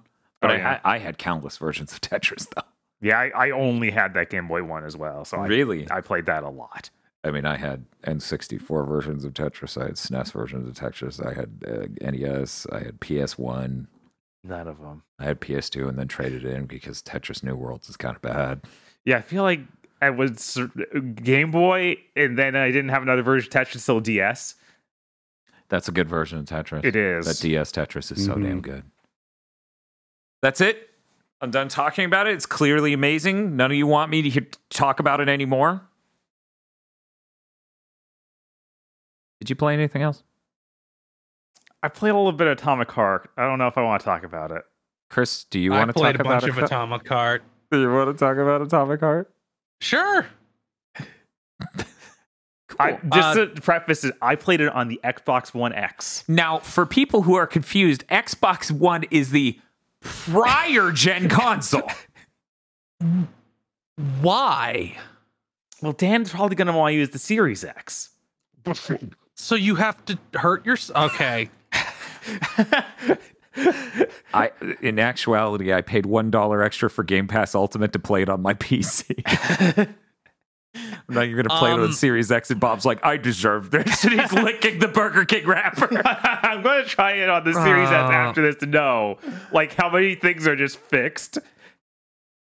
Yeah, Chris, the what did loading you... isn't fixed. The loading is not fixed. You played it on Series X, right, Chris? You die and you go to Yes. load screen for a solid minute. Yep. After the death felt completely, like, unfair. See, I've seen a lot of people talking about like unfair deaths in this game, and I haven't had that happen to me yet. Oh, sounds I guess like it's a skill issue. because I just downloaded this game's bullshit immediately. It's like Fran when I realized, oh, your hitbox, your collision box is way bigger than it should be, so don't stand near corners ever if you're fighting. Yeah, I don't even die in fights. I kept dying to instant kill platforming stuff. Oh? Yeah, which I hope they're just done with, because there's like this giant. I can't even think of it. There's a digging worm, and you get like a couple seconds of it. It makes a sound before it comes, and it's unclear where it's going to be. So then you're just exploded because you went to the place it was going to appear. Yeah, they front load a lot of bad stuff in Atomic Heart. Yeah, they do. I should say something about the game though. It's BioShock. Yeah, it's really direct. The opening is just the opening of BioShock Infinite. Yep. That's good. You have plasmids and guns. Like, they don't call them plasmids, but they're functionally fucking identical. Mm-hmm. Except you don't have like a resource to use them. They're on cooldowns. The main character sounds like a non-native English speaker doing English, but they may just not be a good voice actor. Yeah, I didn't get that feel. He definitely sounds weirdly different from everyone else, like in a way where he seems more modern. Like, yes, but there's just some delivery of his of lines that are like, I feel like an English first language speaker wouldn't have that tone on it. I don't know. I feel like it's him desperately trying to be Duke Nukem like at some points. And not necessarily like it's bad English, but like he's trying to be funny. Yes, I need to out myself now. I think this main character is delightful. I think his catchphrase is fucking hysterical. His catchphrase being, by the way, is using crispy critters as like an exclamation. Fantastic. And apparently in Russian, he just has some complete gibberish cursing. So to bring that over to English, they just gave him like a nonsense exclamation. Weird. I guess I haven't played enough to hear him say it enough to realize that's his catchphrase. That's his thing. Oh yeah, he says it a lot. And it like in the Forspoken review, if you haven't watched our Forspoken review, go do that. We talk about how Aloy doesn't know how to... not Aloy. God, I'm still doing it. Frey, not Aloy. Frey. Mm-hmm. Frey doesn't know how to curse? Yeah. This dude really knows how to curse. Because, like, he'll something battle happen, and he'll just start going, fuck, for, like, 5 minutes as, like, everything is exploding around him. I like this. The same exact dynamic is Forspoken, but done well at all. It is way better for one reason. The glove is, like, totally subservient to you. It's on your side. Mm-hmm. So he like, mistreats the glove, and the glove is just like, could you be less rude? Yeah, like it's not back and forth banter. The glove is just trying to be helpful, and this dude is an unreasonable asshole. Right, and it works, and there's like character development between them, even within the first few hours I played. Of like, there seems to be some understanding where the main character starts being less of a jerk. Yes, but there are parts later on where he just becomes like the biggest asshole in the world for like no reason. Great. This game really like sets off the I get to scavenge part of my brain, because you get to upgrade all your shit, and you do it with a bunch of different material components that you feed into like almost like a replicator in Star Trek. And it'll spit out ammo or spit out healing items or spit out upgrades for your weapons. Okay, this is something I need to know is fixed over the 1X version. The entire menu for upgrades and for powers and for guns is kind of busted completely. Really? Yeah. Other than it having like a bad feeling Destiny menu in places, it isn't like it works. Yeah, it boots up and it acts like you can use the D-pad for some stuff, but then that doesn't work all the time, and you have to use the Destiny selection, and even that doesn't highlight things properly. Like, it's a little janky. It is a little janky. Okay, that's sad. But yeah, I this game has some cool ideas. Like, you get a gun that shoots lightning bolts, and it doesn't use ammo. It has like a power cell that replenishes over time. And you even have things in your character upgrades that can upgrade how much ammo like how many of these cells that you have. And I don't know, like it sets off that part of BioShock I like, where I'm going through the garbage can looking for items. And once you get to the part where it sort of kind of becomes an open world game, It's real tiny though. It just becomes more open. Okay. They add like these they're called testing facilities. And you do portal puzzles. Okay. Not literally with portals, but one is like you shoot your because you get the first thing you get is like the electric plasma and you shoot a lightning bolt. There's magnets all on top of the ceiling and you have to shoot it to make platforms go up and down, and some platforms go up more than others, and you have to navigate these rooms.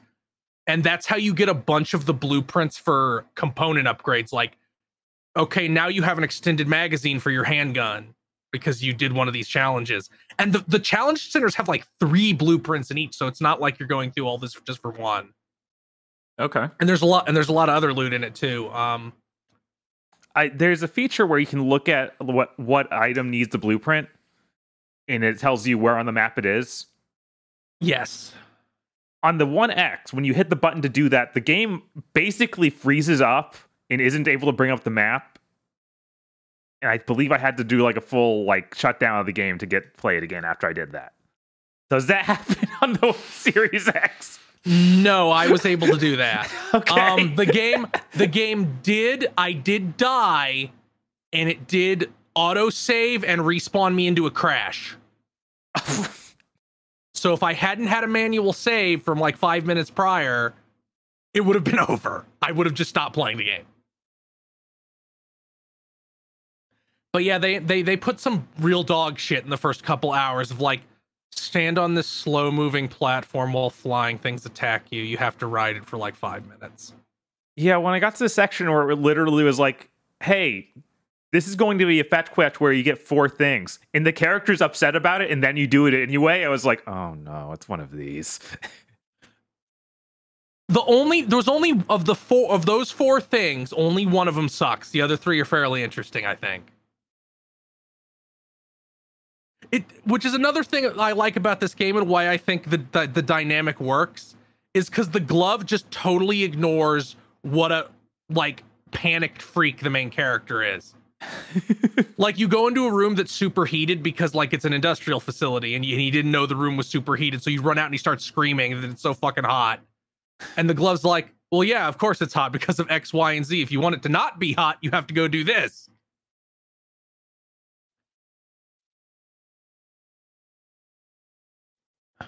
I have no idea why you would compare that to Forspoken, Bob. I kind of wonder if I didn't get out of the part of the game that has the money, because that opening part with the 4 missions, like each of those 4 things you have to do has like a set piece attached to it. Mm-hmm. And then after that, it kind of becomes like we don't have as many set pieces. We're more about dropping you in this big area and letting you run around and explore. Yeah, I was astonished about how much of it was like, you think they're going to be an open world, but you immediately go into this facility and there's hours just in this one place. You do like a couple BioShock areas. Yeah, like very directly that, which is very weird. But then you get outside and it becomes like you have this much wider area to run around in that has these side objectives. I think the enemies are real funny. Like the most basic enemy is a humanoid robot, but he has like a porn mustache, and they're wearing like a bodysuit because they're like mannequin style robots. They don't look realistic at all. Mm-hmm. So. But they attack by trying to punch and kick you, so they're like trying to do electric wind god fist on you. Or they'll break into like one of the fastest sprints I've seen an enemy do in a game in a while and just come at you. And then do a fucking like wrestler drop kick as soon as they're in range. You have like the world's shittiest short dodge to dodge things. Mm-hmm. It's like an 8-way dash, but it goes like 1/3 as far as the one in Doom Eternal. It sure gets you out of the way though, so I guess it's fine. Something else on the 1X, the aims down the sights feels terrible, and I ended up just shooting from the hip more. Oh yeah, I never shot from. I never aim. I never aim down the sights. I just shoot from the hip. Yeah. Partially because I'm playing it like Bioshock, which I don't think had that. Bioshock 1 anyway. Mhm. I do not think had aim down sights. And yeah, your hip aim is good enough if you're fighting something that isn't far away. And it has that really shitty iron sights where it just takes up the entire screen. Yeah, it takes up the entire screen. It's like an animation that takes way too long to pull into. So, and it's iron sights. It's not like a reticle. Right. I don't know how this is still so wrong this many years after Call of Duty. Like because this is Eurojank dev. Yeah. I don't have too much more to say about it. I'm enjoying it a lot so far. Like once I got past the hump of the beginning where there's a lot of kind of bad parts. Once it gets out and just has you scavenge and shit, it's pretty fun. I got the ice power and I like freezing guys and shattering them. Especially since it's a really good freeze power because it's on a cooldown, but you have to use it all to get it on the cooldown. So you can only use like half of it to freeze one guy and then you can save the other half and it'll still recharge while you're okay, cool. not using it. You can also do stuff like I got the upgrade to make my shock power recharge faster. So I'd freeze a guy. No, I'd shock a guy, freeze a guy, wait for my shock to recharge, then charge up the power hit on my melee weapon, hit him, and then shock him and kill him. Were you able to get any of the guns to have the special bullets?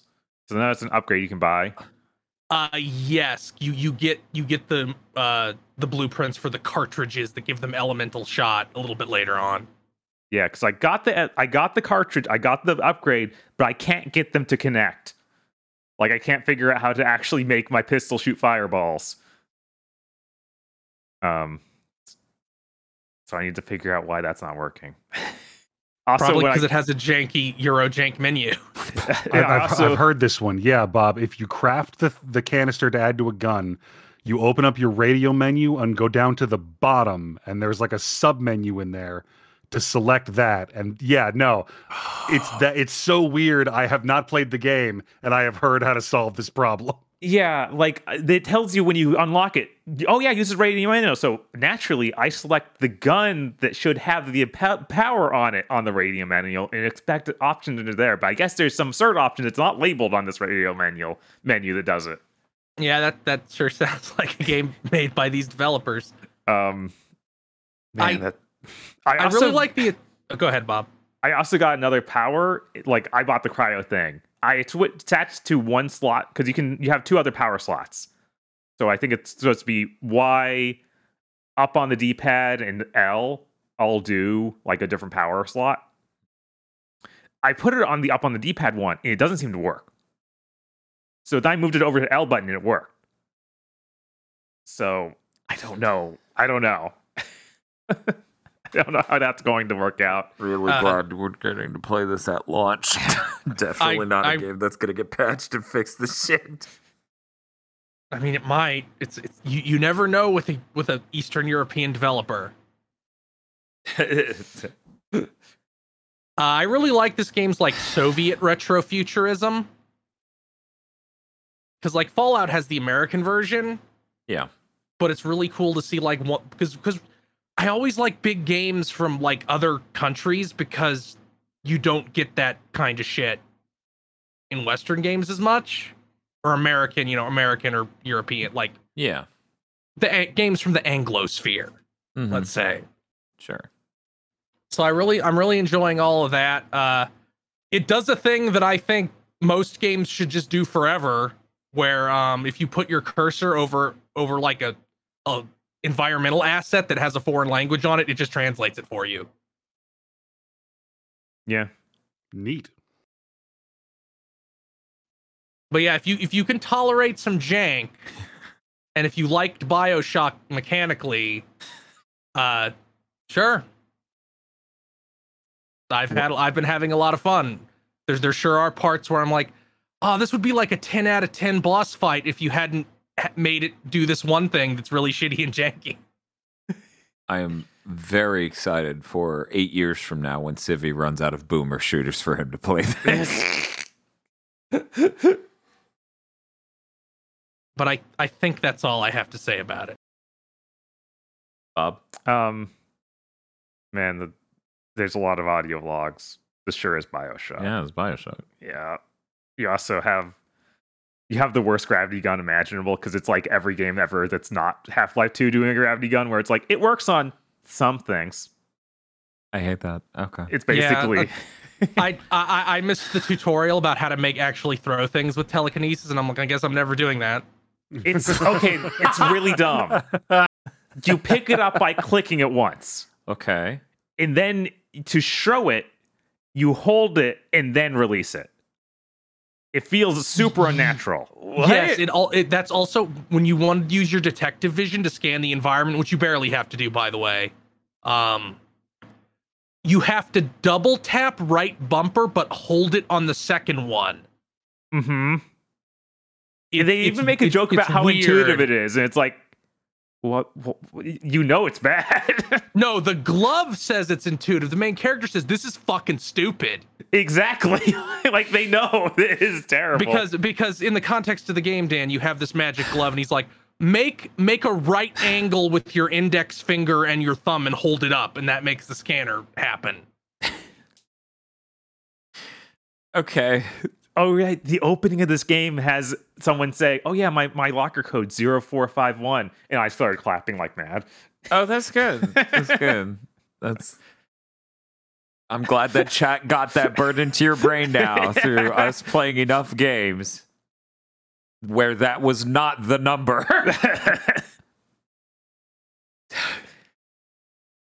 Anything else, Bob? No. Okay. I'm excited to try on the Series X, but I hope my save transfer is okay. We'll see. Did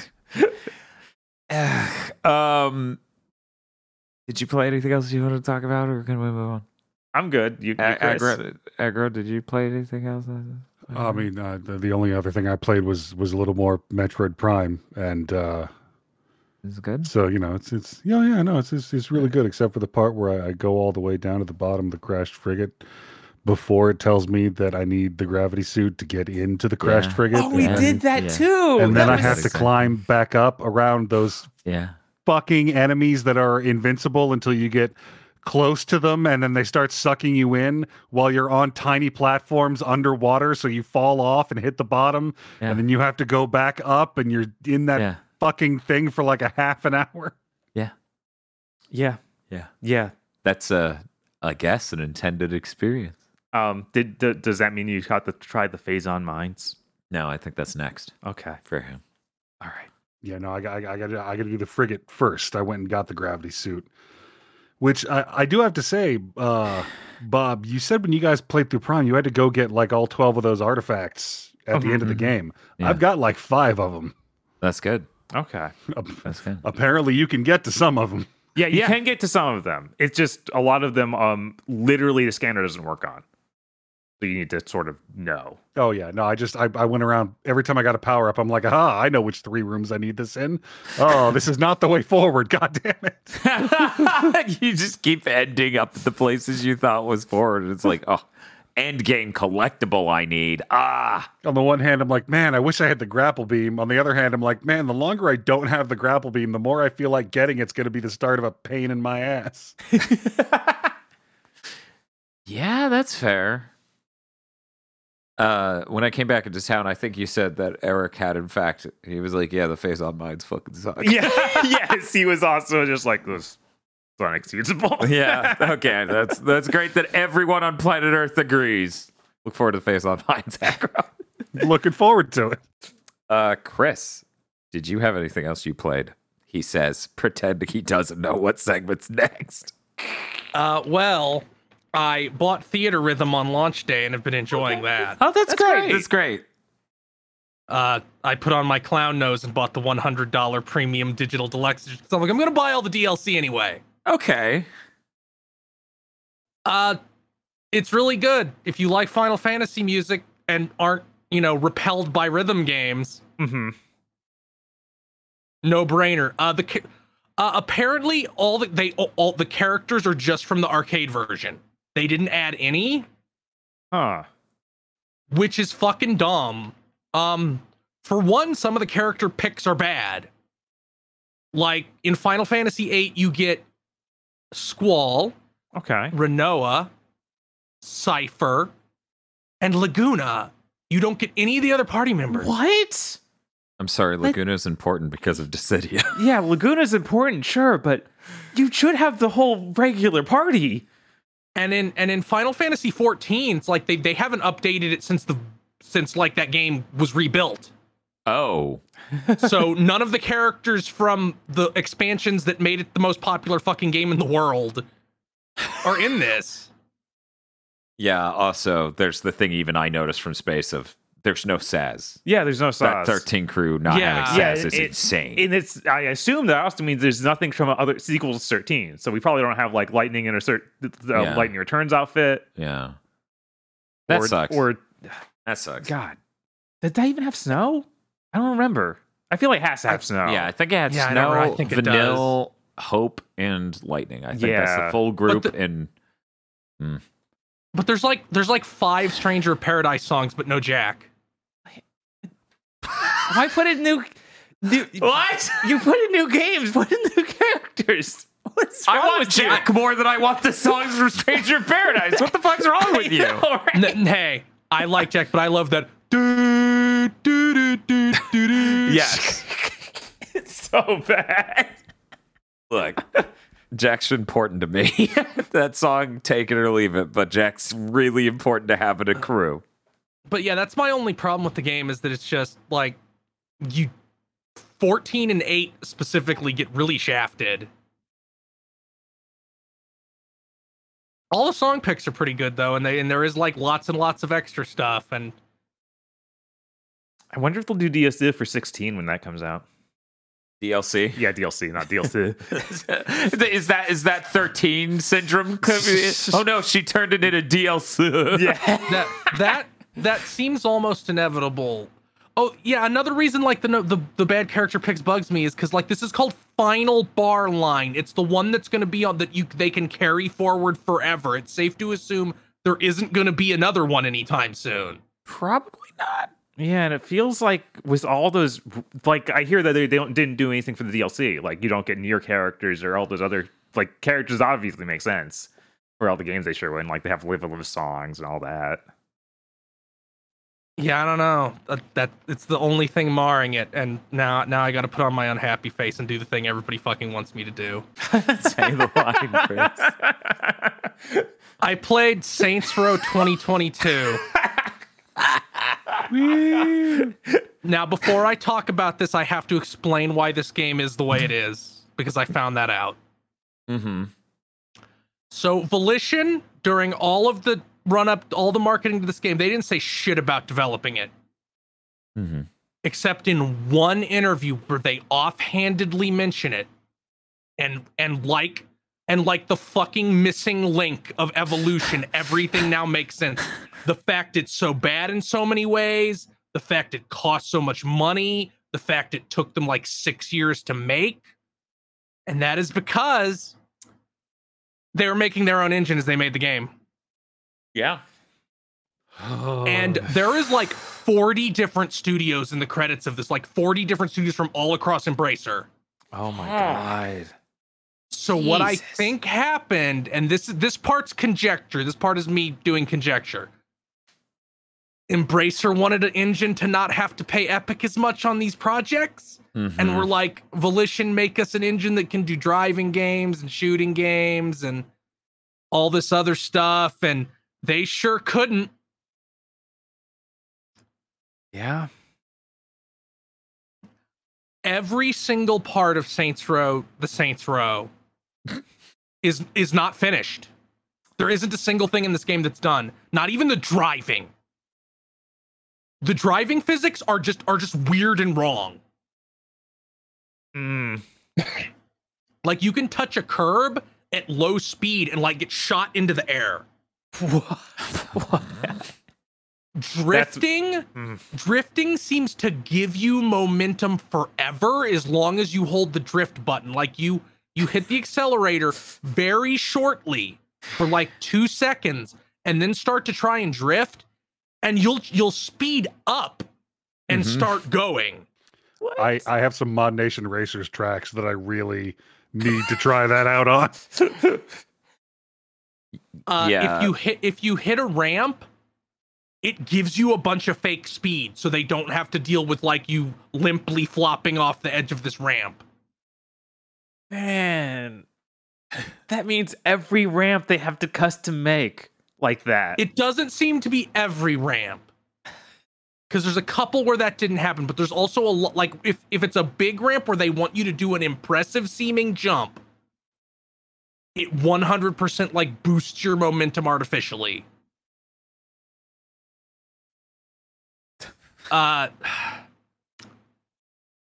So I realized pretty early on, there's way more like story-free side activities on this map than in any other Saints Row game. Does that mean the story is really short? And the answer is yes. It's like maybe half the length of like Saints Row the third story, which was also shorter than Saints Row 2's. Man, It has something like 25 missions, as opposed to like Saints Row the third's like 35 and Saints Row 2's like 45.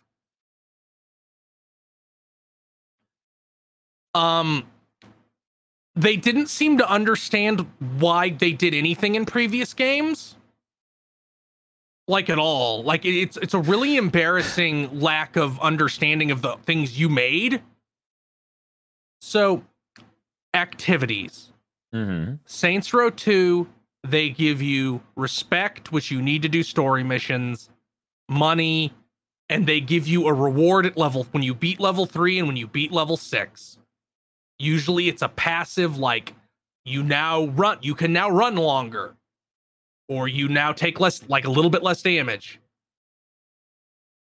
In Saints Row the third, and you could just, and there was 2 points on the map for each activity, and there was 6 levels at each point, and you could just go through them all. Like, okay, I do level 1, you hit the button to do level 2, you hit the button to do level 3, you hit the button to do level 4. You can wipe them all out.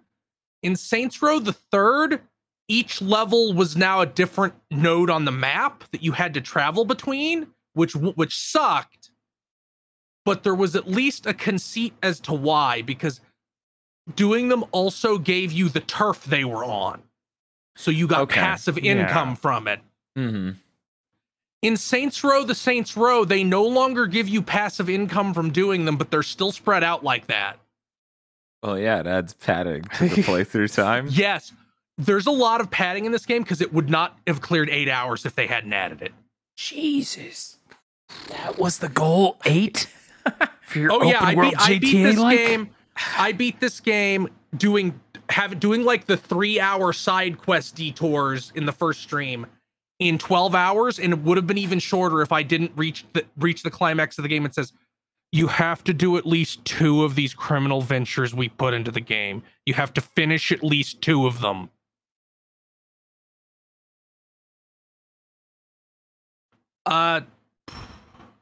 They made the health system worse. In Saints Row 2 and 3, you just have regenerating health. Yeah. In this game, your health is segmented, and during a fight, it will regenerate up to the whatever, the most recent segment. And you get another segment by doing a takedown on somebody that charges up over time or as you kill guys. So you have to do a glory kill on them, basically. Why this is, I don't know. It's not better. yeah. And it's less suited for this game, considering all the points where they're like, you're now surrounded by guys shooting you.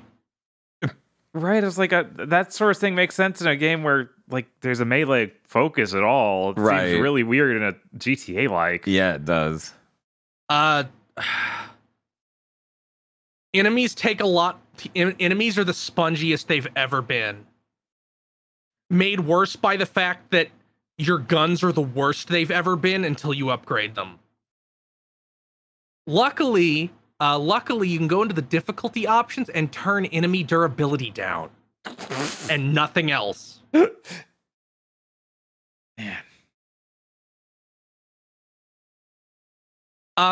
So their big innovation, it seems like, is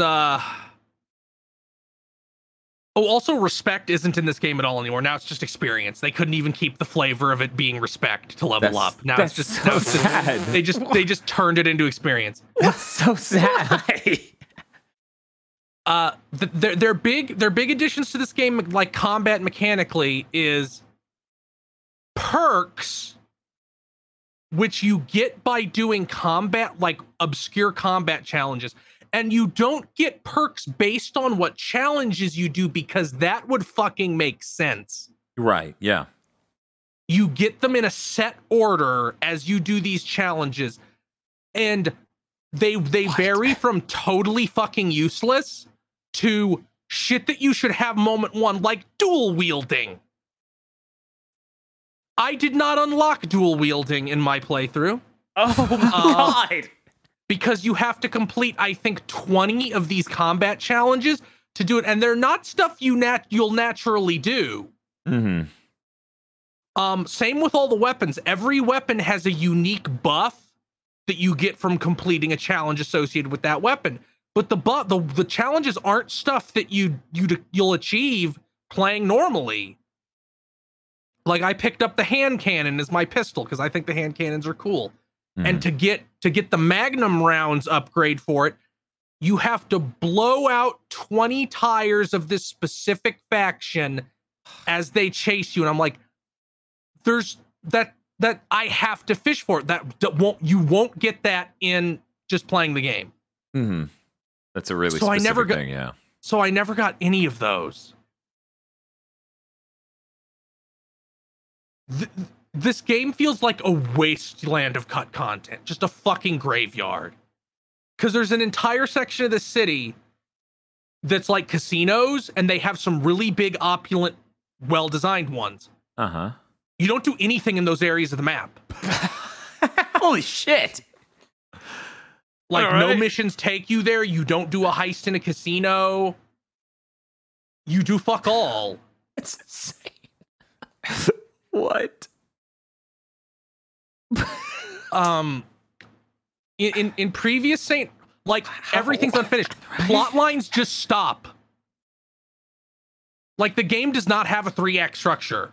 I feel like we haven't gotten a game this obviously hollow since 7th gen.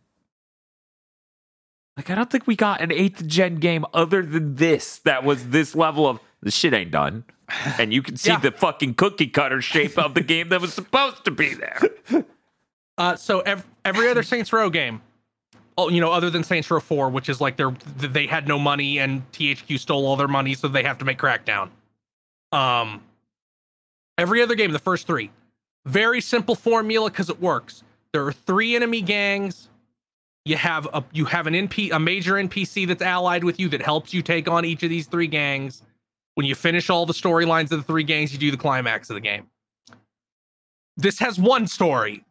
There are 2 gangs. It seems like there was going to be a 3rd that they cut because there's a very short mission sequence that kind of tells you what it would be.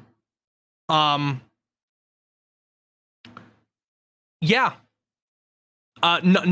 of the 2 gangs matter at all in the story at all. They're supposed to, because 2 of your friends were members of those 2 gangs, but that doesn't matter at all either. Nothing in this game matters. Yeah, it sounds like as cut up as Metal Gear Solid 5 and Destiny original release. Like, that's how rough this sounds. Like, the 2 gangs are... I forget what the fuck the car gang is called. I can't even fucking remember. Los Panteros, I think, maybe. And they're the Hispanic Mexican gang that trick out their cars. Mm-hmm. Yeah. And when they go to war, they pull out these monster trucks. They show up for a couple missions and you kill a bunch of generic guys and you find out nothing about them and nothing about their boss, who is mentioned in a couple cutscenes and talks over the radio once or twice. And then when he shows up in the game, an NPC kills him instantly as a joke. Oh, that. That's who that was. Yeah, because you see, like, he jump because you're robbing a train. It's ostensibly one of the bigger deals of the game. He jumps out of like a helicopter. He's this fucking huge 7-foot tall dude. He looks cool as shit. It's like, okay, here's going to be your epic boss fight against this dude.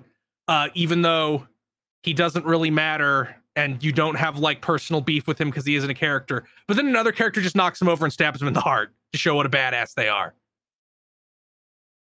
All right. Yeah. Well, maybe you can help this game. Did Johnny Gat show up? No, none of the characters from the this is a reboot. This is Yeah. the second reboot of it's all Saints gone. Row with Agents of Mayhem also being a reboot of Saints Row. I was hoping that they took it back in the last second. Like, oh no, here he is. Right? Like it's a reboot, but I still figure they would have shoved Johnny Gat in there. Johnny Gat goes, "Hey, turns out this is a really bad simulation. I'm going to turn it off now." Yeah, I think that That's a sensible thing because they added Johnny Gat as DLC to Agents of Mayhem. that's what I was gonna say. I think he showed up in that. Yeah. As someone who didn't really engage with Saints But- Row, I'm like, man, this motherfucker keeps showing up everywhere. Is he this huge a deal? Johnny Gat is probably my favorite Saints Row character because he acts like a player character almost, where he's like, no, the problem is I go and kill all of them and then there's no more problem. I hear in this new one that may not work. Oh god, okay, let's go through the plot a little bit. So the plot of this game is because they have to do the fucking corporate culture. We think this game is about something shit. By the way, writers of this game, guy who went into college the year I was born. Person who writes steampunk youth young adult novels. Person who is a landlord. Did you beat this game and you're like, I just need to know the minds behind this right now? Yes, I do. So when a game's really writing is really bad, I have to go like, I need to understand. Will I see why? So you make your character and you work for Marshall. Marshall is like it's a PMC company. Mm-hmm. And you got to go kidnap this badass named the Nawali. So you do that. That's the opening mission. You arrest him, and then your superior stiffs you on your performance bonus because you didn't follow orders. And then there's a hilarious cutscene where you drive back to your apartment cursing the entire way, and it's a very funny scene because you're cursing. That's the joke, is that you're cursing. Gotcha. I've seen that scene. That is the joke. All right. Then you get home and you meet your 3 quirky roommates who are gonna be the main characters of this game. You have Kevin, who is my favorite because he's voiced by Greg Chun, who's a great voice actor and fucking carries this character on his shoulders like fucking Atlas. Kevin doesn't wear a shirt. And he's a member of the anarchist gang that wants to destroy capitalism. And in what I am not sure is a joke or not, he's also the most shallowly materialistic of the 4 main characters. like I'm not sure if it's deliberate, but like whenever you do a mission that's about him, like you're hanging out with him alone, it's like, I have to get this McDonald's toy that I didn't get as I was like when I was a kid. We have to go check every McDonald's so I can get this toy. Or like someone stole my Amazon package off our doorstep. We're gonna kill everyone until we get it back. and like he's like, oh, you almost killed me, but I'll let it go if you buy me a stand mixer. And in another scene, he wants like a $300 waffle maker, and I'm like, I'm not sure if that's the joke. Or if they just didn't know what to write. Then you have Nina. Nina doesn't have much of a character. She likes art, but that's something that we're told, not really shown. Okay. She loves her car because her mother, who died of cancer, gave it to her, and in one of her side missions, the big villain who dies instantly later pushes it off a cliff as payback for her leaving the gang. And we find out that she cares about it because of her dead mom in that mission after it happens. Like, she just falls to her knees and then exposits her entire backstory to you, so you, in an attempt to make you feel.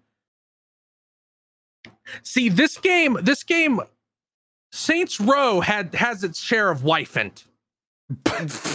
But this game breaks bold new ground by not being willing to kill a character, so it does current.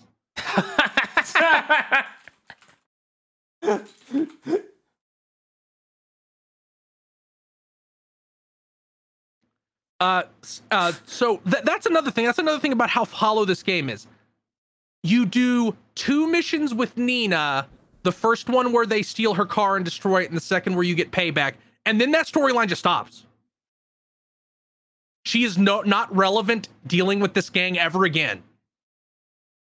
All right. And a thing this game's writing of really, I kept being reminded of Cowboy Bebop, the Netflix. No. Because it does that thing where it's like, we don't really have jokes. We just say something and then stare at you expectantly like a dog that wants the boiling water on the stove. like they'll say gig economy, and then all the characters turn to stare at the camera and wait for you to laugh. But it also does this thing that Cowboy Bebop the Netflix did which is what I call it makes sense. It makes sense. Please take us seriously disease. Where like in one of the missions with Nina in the before that plot line just stops, she's like, we're going to take a helicopter and go fuck them up. Luckily it's Wednesday, which is the first Wednesday of the month, which is barbecue day. So everyone will be outside their fortress so we can blow up their cars.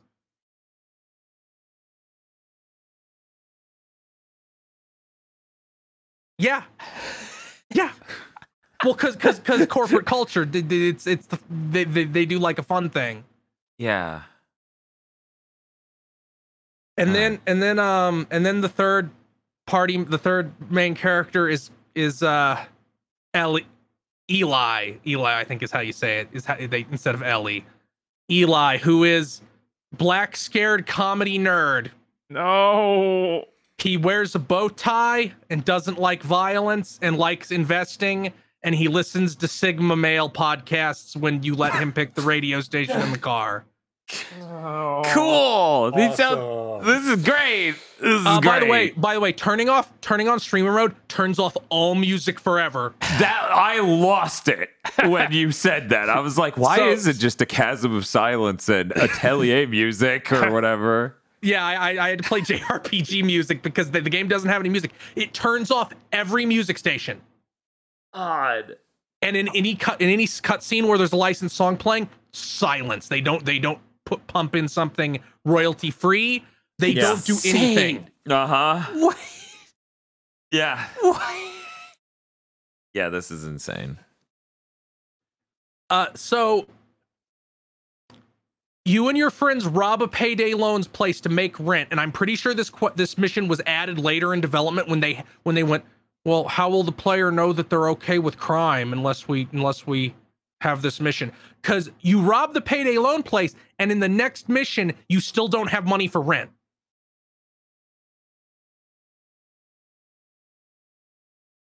Which makes me think it was just slotted in later. So you do a couple more missions for Marshall, and then you get fired from Marshall because you protected a member of the board instead of this ancient artifact that they were displaying in a museum that is like a book that seems important but then falls out of the story. This is when I revealed to Bob, Saints Row the Saints Row isn't a real game. They canceled that, but we thought it would be funny to give Chris a platform to talk about what he thinks this mess of a game would have been if they shipped it. So now that you're fired, you go, okay, we're going to start our own gang. And then kind of nothing happens for a long time. Like, you do shit that just seems irrelevant. It's like, okay, you rob a businessman for the deed to this church, and now you have a home base. Mm-hmm. And then you just do a bunch of shit that doesn't matter. Of course. Until something does happen, which is you get a bunch of recruits from going and doing a one mission thing where you go to Murder Death Island and kill a bunch of people on a live stream, and people think you're such an epic murderer, they come to join your gang. And then we get like the people like, have you ever seen those memes about how Yakuza is a franchise about a criminal who doesn't know what crime is, so he just goes around helping people instead? Hmm. In this, it's like, man, we have all these new members of the gang. The four of us, better do something big and epic so we have money to pay them. And like, that's not how a gang works. The money flows up to you. What? So you decide, okay, we're gonna rob this armored train. AI generated Saints Row over here. Right? We're gonna rob this armored train that brings bank money into town. But the main character is suddenly stricken with fucking insecurity, and he's like, I can't just murder my way through all these guys like I totally actually could. So I'm gonna break the Nawali, the super murderer from the first mission, out of prison to help us.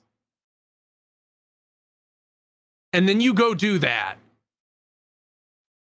And then there's a really terrible mission where you have like a bonding exercise with the super murderer. And then you go rob the train and he doesn't actually help at all, except he kills that guy as a joke. And at the end of the mission, he brings a hover bike for you to jump on and ride away with him. Then that storyline goes on ice for a little bit while we do the next fucking thing that doesn't matter, which is a Marshall lawyer comes in and says Marshall now owns the Saints because you signed a non-compete when you were working for them. But I'm like, we're not pretending we're a company, we're a gang. What? So this doesn't work. This is one of those gangs that incorporated. Yeah, right. You know, one of those. One that cares about some sort of laws. And now they really got us by the nuts because they owned the Saints. What? So then you go and kill every single person in their headquarters. But as Atticus Marshall, who is ostensibly the fucking antagonist of this game, except he's in like 3 missions total. Like mocks you, like he said, when it says shit like, I have more lawyers than you have bullets. It doesn't matter. You can blow this building up and I'll just build it again. You can kill literally everybody who works for me. I'll just rehire. And everybody's like, you can't just solve this with violence, boss. You can't just solve this with violence. Surprise, you solve it with violence. You solve it by stealing one of their AI tanks and going on a rampage with it and humiliating the company, and then he gets fired, and then you shoot him in the face.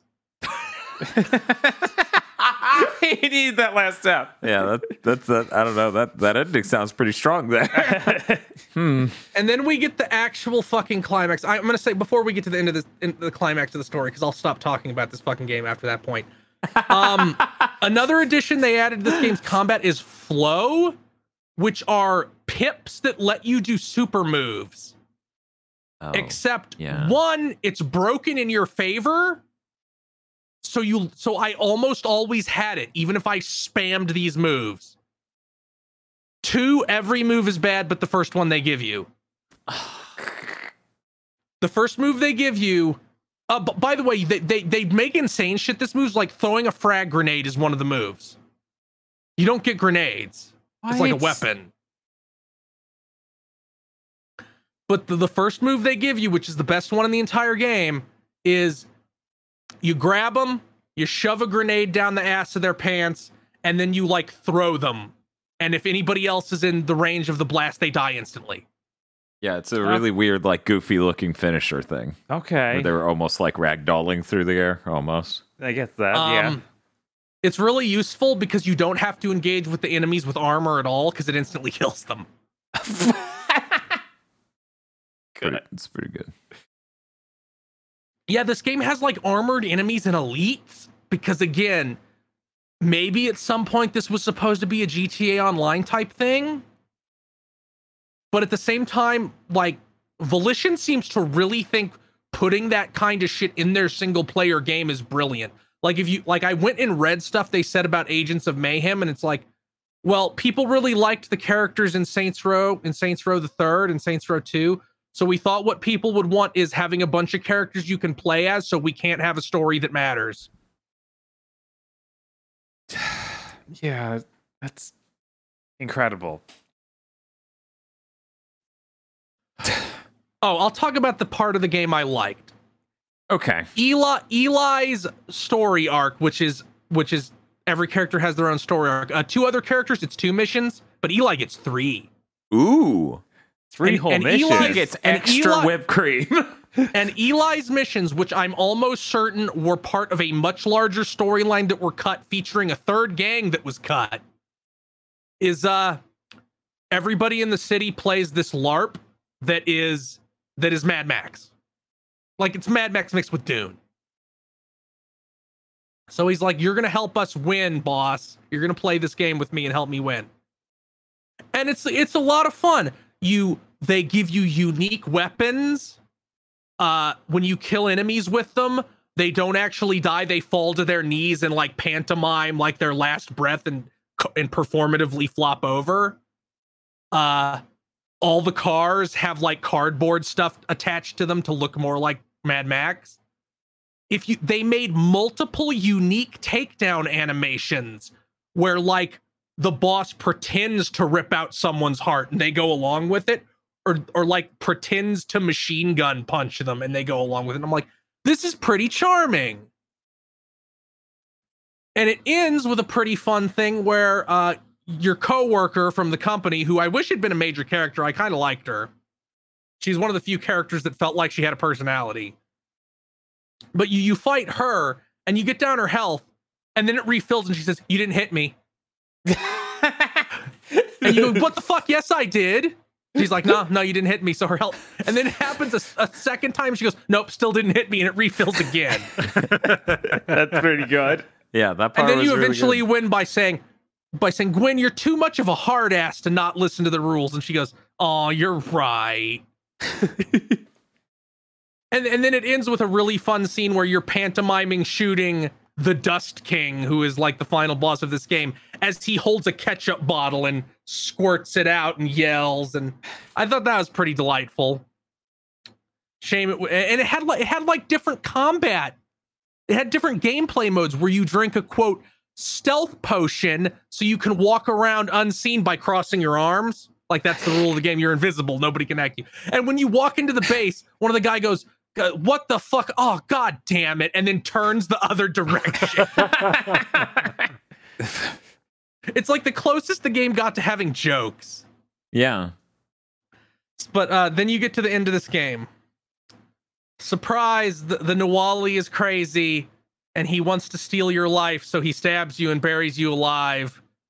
And you do a really fucking pathetic and embarrassing dream sequence where you are faced with all your failures, of which there isn't any. So they have to pretend, where it's like, "You didn't kill that guy on the train, he did. You're such a failure." And I'm like, I was gonna. Yeah. It was in a cutscene. You took control away from me.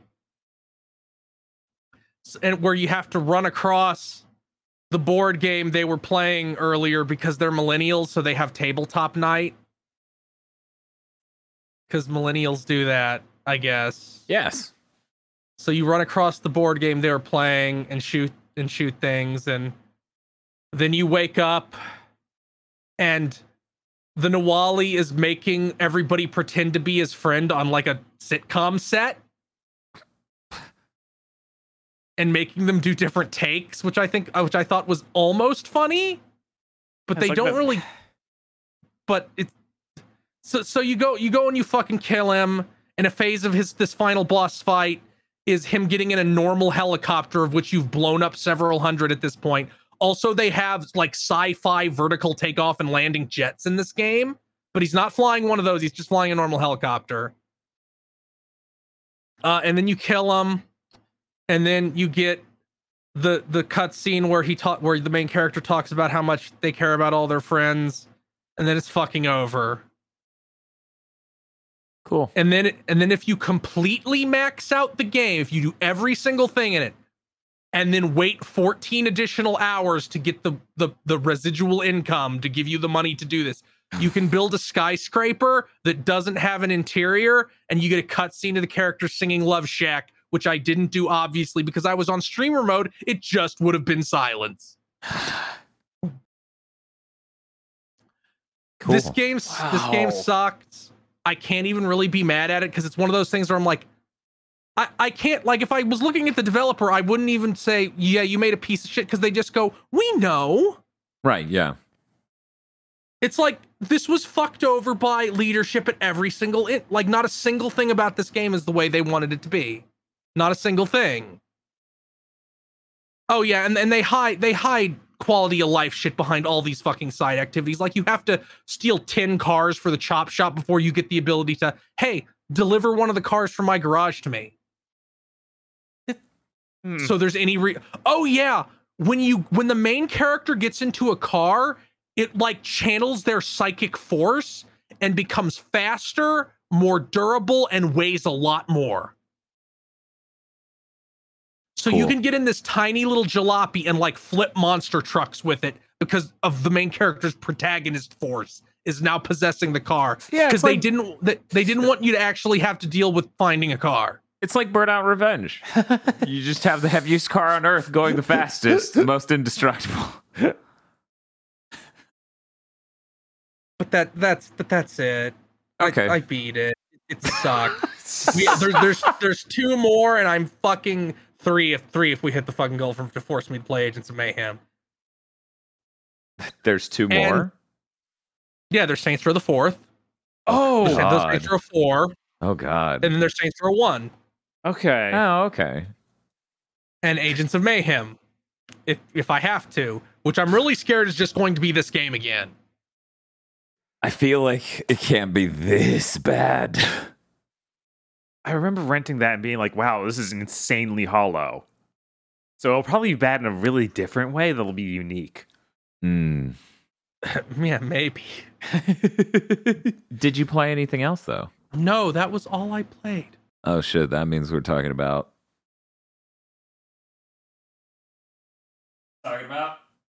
the Podlords!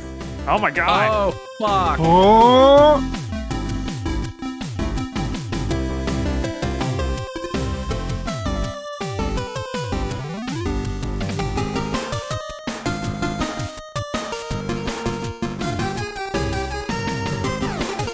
Yes, that's right.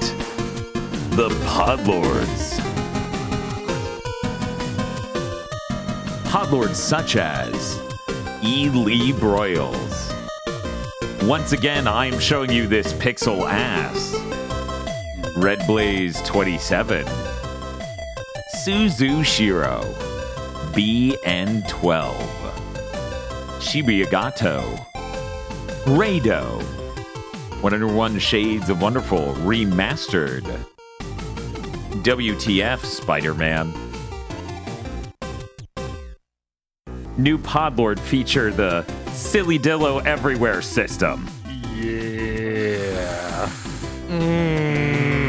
Quality. Put him in the dip. Yeah, why won't they do it already? Yeah. If he's gonna be everywhere, he might as well be there. Mr. I Like Spam. Amino Mugman. That is all. DFW 3K. Muckbun. Happy late President's Day to my favorite image of all time. Bless you, Ark. Kristen. Kyle Bjork. There is no bit. Bits are for people who don't have their external hard drives randomly break.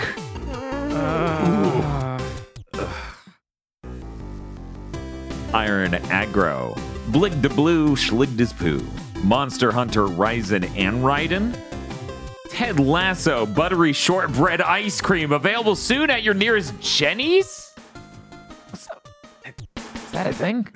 What the fuck? It's not a thing, right? Podlord's gaslighting all of us. Cooper Tank.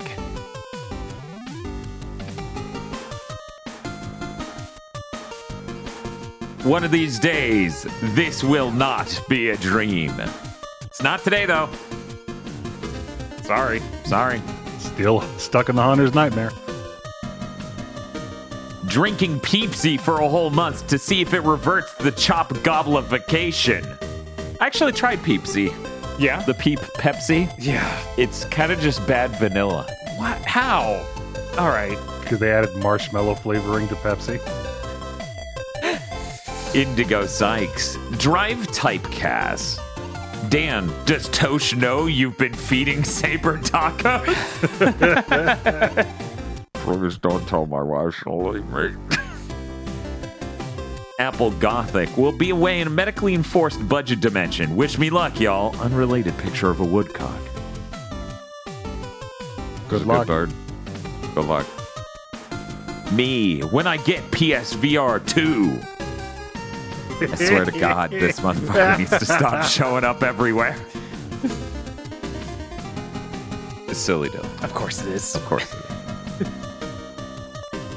3 raccoons sneaking into your house. Oh my god. Is one of them the lookout? He's at the bottom. I'd have just let him through the door. Yeah, I know, right? Don't want them to get hurt trying to climb up. Don't be like this raccoon, who is a raccoon that's never played Hyper Demon. It's not a raccoon! Oh. Oh. It's bad enough people are like, why do these Gigaboots podcasters care so much about Jin Carrey? Now we need to explain why none of you know what a raccoon looks like. Well, technically just watched Kung Pao with his mom and is already damaged. Tiger. Sorry about your mom. Birdie. Birdie. 20 plus hours of theatrhythm later. Ugh. Ugh. Maybe I shouldn't buy it. Like a Dragon Ishin is one of the video games of all time. What am I looking at? Well, there's just power cards you can use. All right. Sarlene. Timothy Pfister found a secret character in the new Theatrhythm, but he can only be used when playing Final Fantasy IV's theme of love. Oh, God, that's vile. This is so good. God.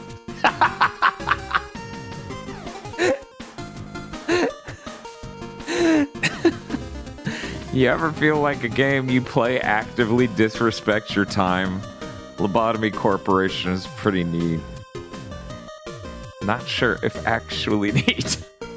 Lobotomy Corporation is pretty neat. Too bad I can't fucking play it because my eyes aren't good enough. Oh? Oh. Yeah, because you have to zoom in and out. It's like a base management game. And you're like looking at it from a side profile, like it's an underground base. Oh. And I can't do it. I can't handle it. Pleochrome. Krunglespum. Lord Richter is in an ice storm without power for 3 days, so time for Old Reliable. Oh, man. Luck to you and your house. Yeah. Yeah, good luck with that. I don't know that I would ever eat anywhere near 7 corn dogs raw in a row. That does not seem good. Oh God, but no ketchup, no mustard, just dog. Eat the stick too. Ugh. Let's see how you pronounce Skajaquata, Bob. What are you thinking on this? Kajaquata, yeah, that seems all right. Aggro?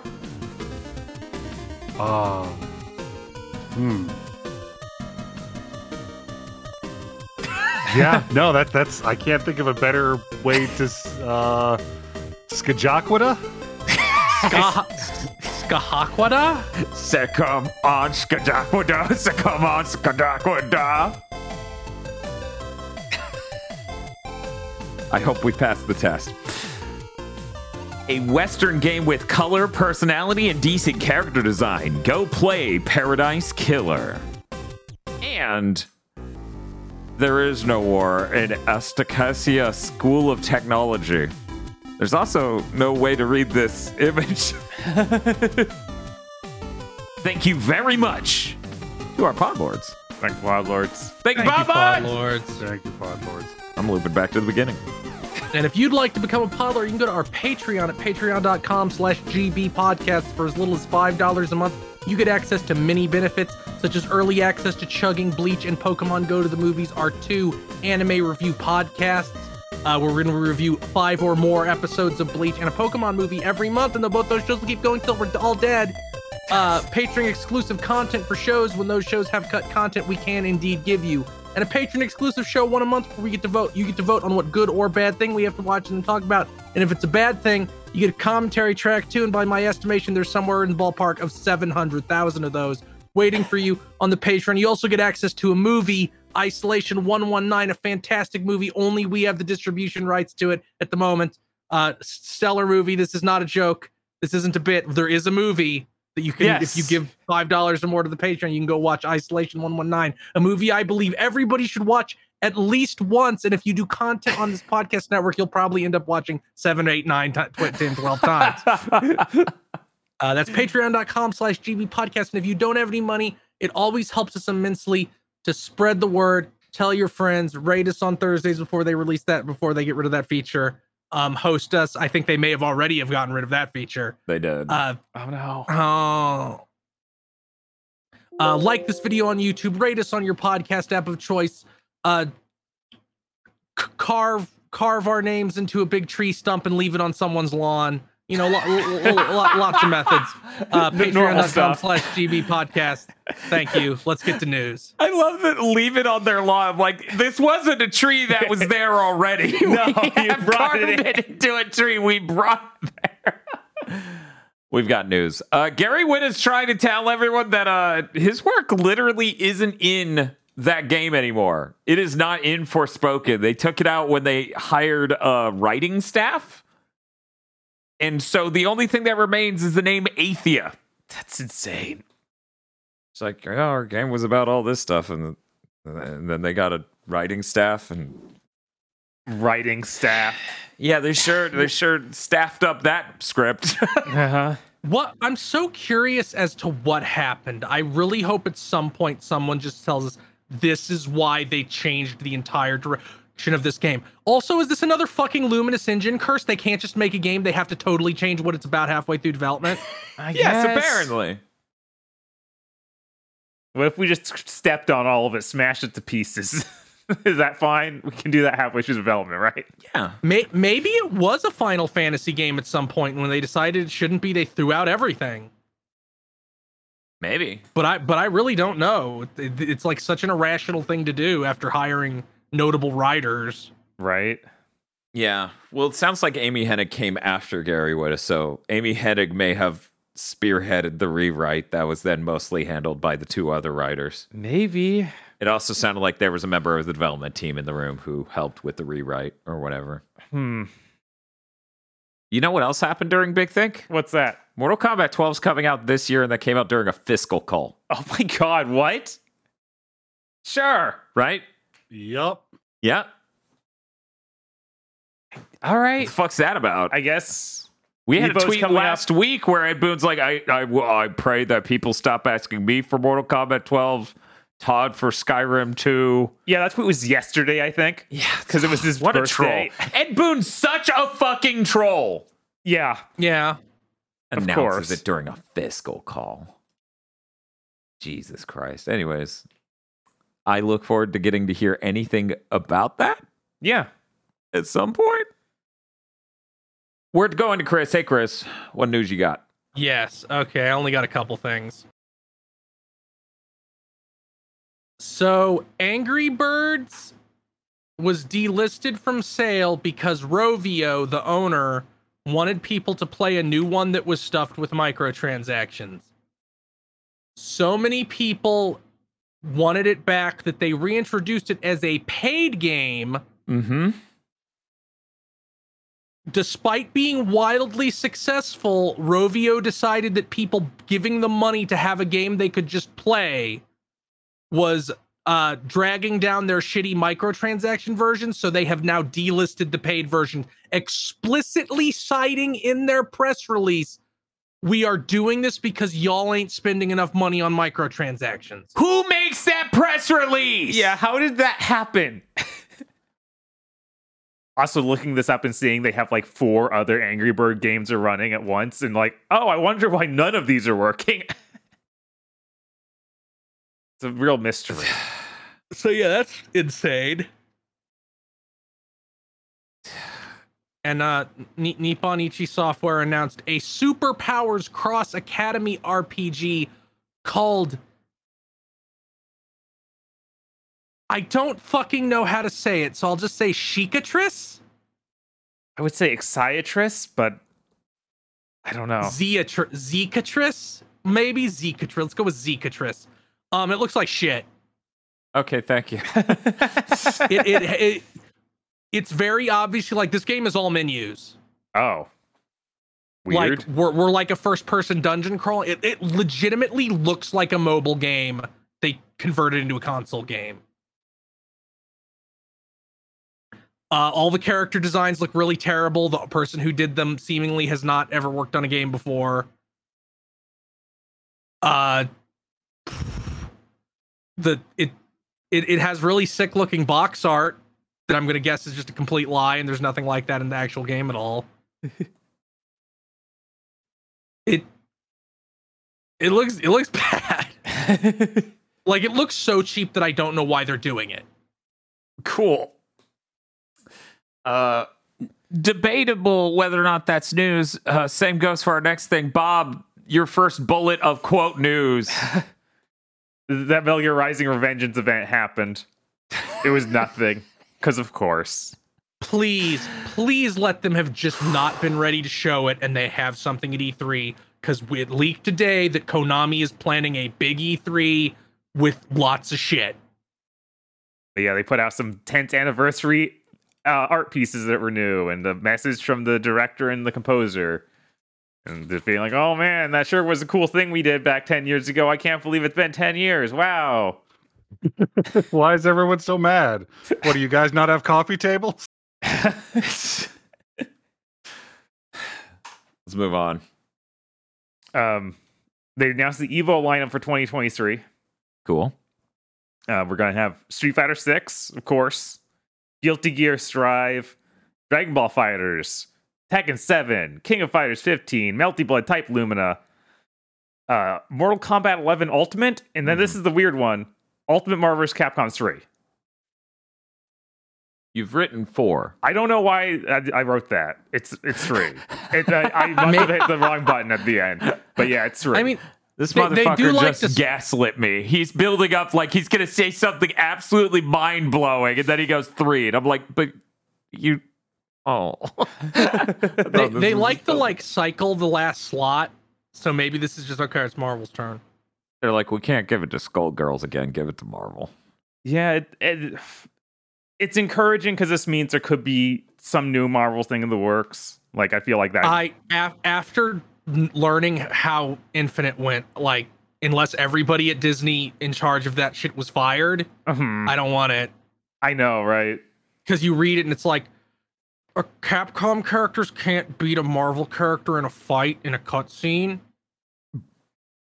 You can't use your own music. You have to use this dog shit that sounds vaguely similar to the fucking MCU music, which doesn't have music. Yeah, that's insane. Yeah, if everyone's changed out over there, then I could see a good one happening, but I kind of doubt it. It seems that Disney's really heavy-handed with this shit. With Marvel specifically. Like, a lot of that shit from the Avengers game seems like it came from them. Changing how Peter Parker looked in the Sony Spider-Man almost assuredly came from them. You talking about when they did the remaster and they changed his face? Yeah, and they changed how Peter Parker looked. That's just to match up with that man's skull shape. I don't believe that. He totally looks so buy much that. like Tom Holland.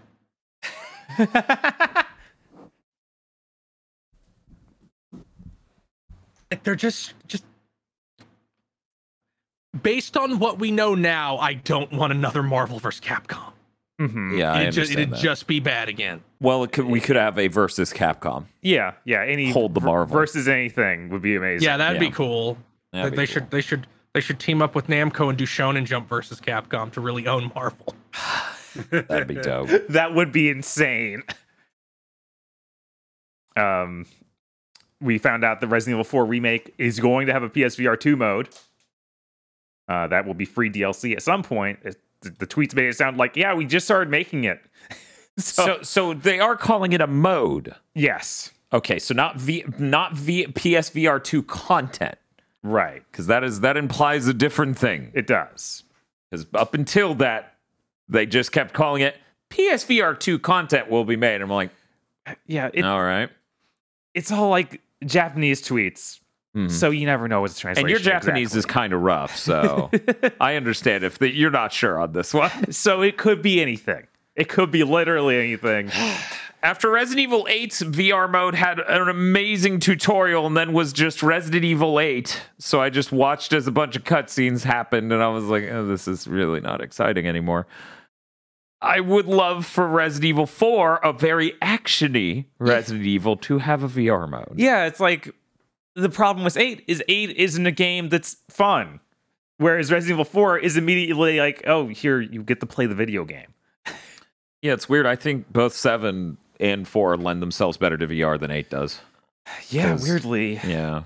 Because 7 isn't action focused, but it's very focused on, no, this is horrifying in first person. Well, not only that, the opening bit of 7 is you playing the fucking game. Yeah. You walk you travel through the areas, you're underwater, you're underground. Mm-hmm. Yeah. It's not, we're going to show you a bunch of cutscenes to get you to the game. Yeah, I feel like 7's pretty good for VR, but I'm okay with that. Never getting a PSVR 2 version, but I really need this PSVR 2 stuff for Resident Evil 4 to be the game, and not just some weird thing. Right, that'd be great. Yeah.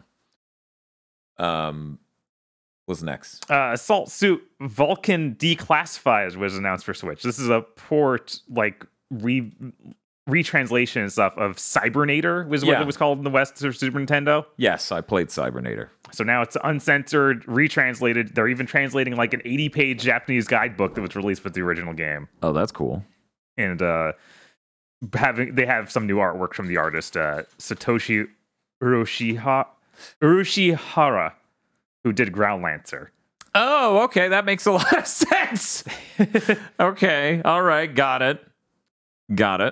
And then was previously unreleased production artwork. So that's cool. That should be neat. That it's like this SNES mech game. Look pretty neat. Yeah, no, that game's cool. Yeah, I'm pretty sure I played sequels to it, but I never played this first one. Really? Yeah, because they did like, I think the PS3 had downloadable games that were sequeled. Yes. Yeah, and I played that. Those were the Lanos or Vulcan series. Yeah.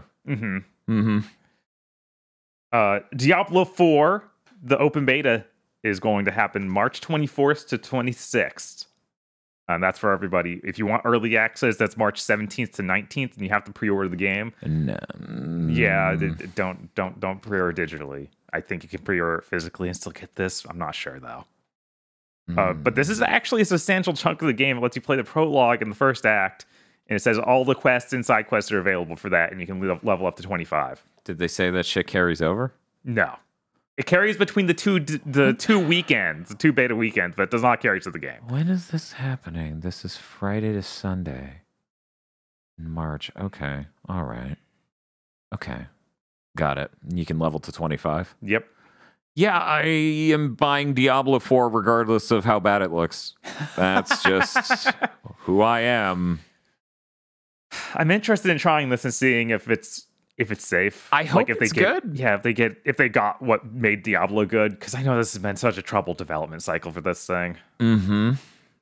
Everything that has come out that is in the game seemed solid, but everything about the development of the game seems not solid. Right.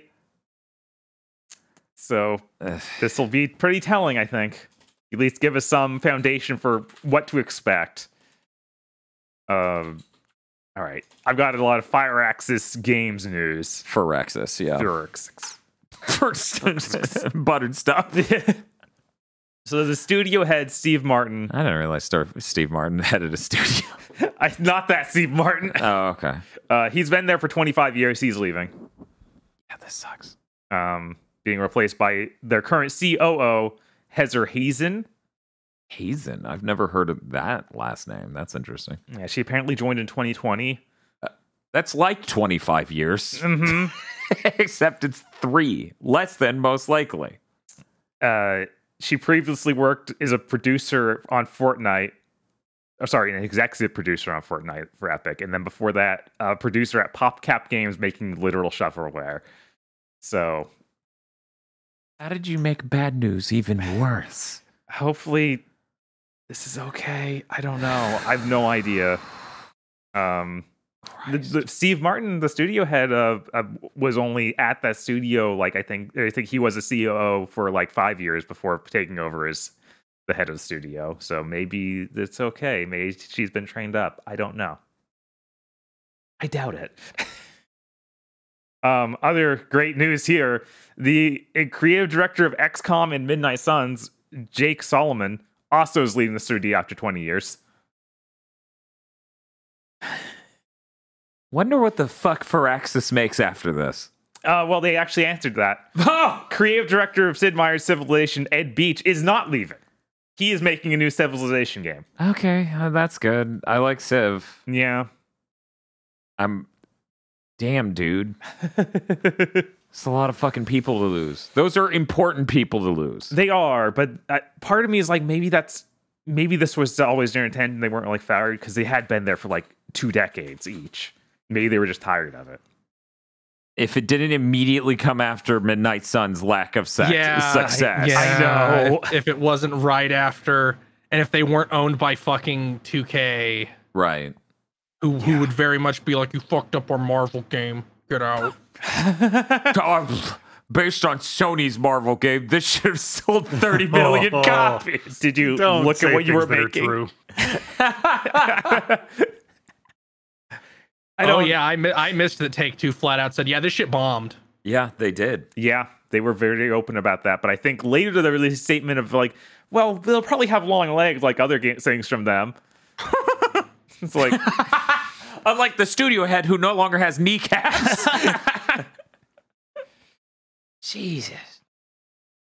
That's okay. We have good leaving news this week. Shinji Mikami leaves Tango Gameworks. Congratulations. You're free now. So let's see. How long before he's just over at M2, the company that I think was literally founded for him to be the leader of? Right. But he was too busy. He was too busy working on shit over it on like Ghostwire.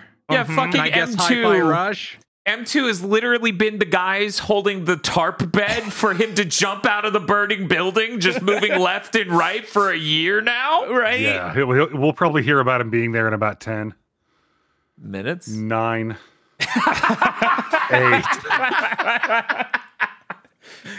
Come on, God Hand 2. You can literally watch the behind the scenes for Ghostwire and just hear that man just talk about, yeah, I really want to be in a creative position again, and I'm stuck here running a studio, and it's just like, this man literally made his own hell. I wonder how much of his podcast is that, because he have like Kojima has his own podcast where he interviews I wonder people. if there's an English version. Yeah, Because I there's don't an know. English version of the Kojima one, I'm pretty sure. So, Right, and I think there's one like this for Harada as well. And I think that Damn. also has an English version. man. Yeah, I love Mikami. Mikami's so great. I want him to be in a creative position again and feel enabled as a creator. Yeah, because I bet if they did let him work on something creatively again, at Bethesda, it'd have to be a horror game. I feel like that's It'd almost have to be a certainly. horror game. Then they wouldn't market it, and then they'd go, "Why didn't it do good?" Yes, they stare at their feet like, "What's happening?" They shoot it to death and then they poke it with the stick and say, "Come on, do something." All right, moving on. They announced Richter mode will be in Dead Cells Castlevania DLC. So you get to play as Richter in a certain thing. It sounds like a single stage you can find and play as Richter, so I don't know exactly how much game there is to do like that, but it looked cool. Well, that's neat.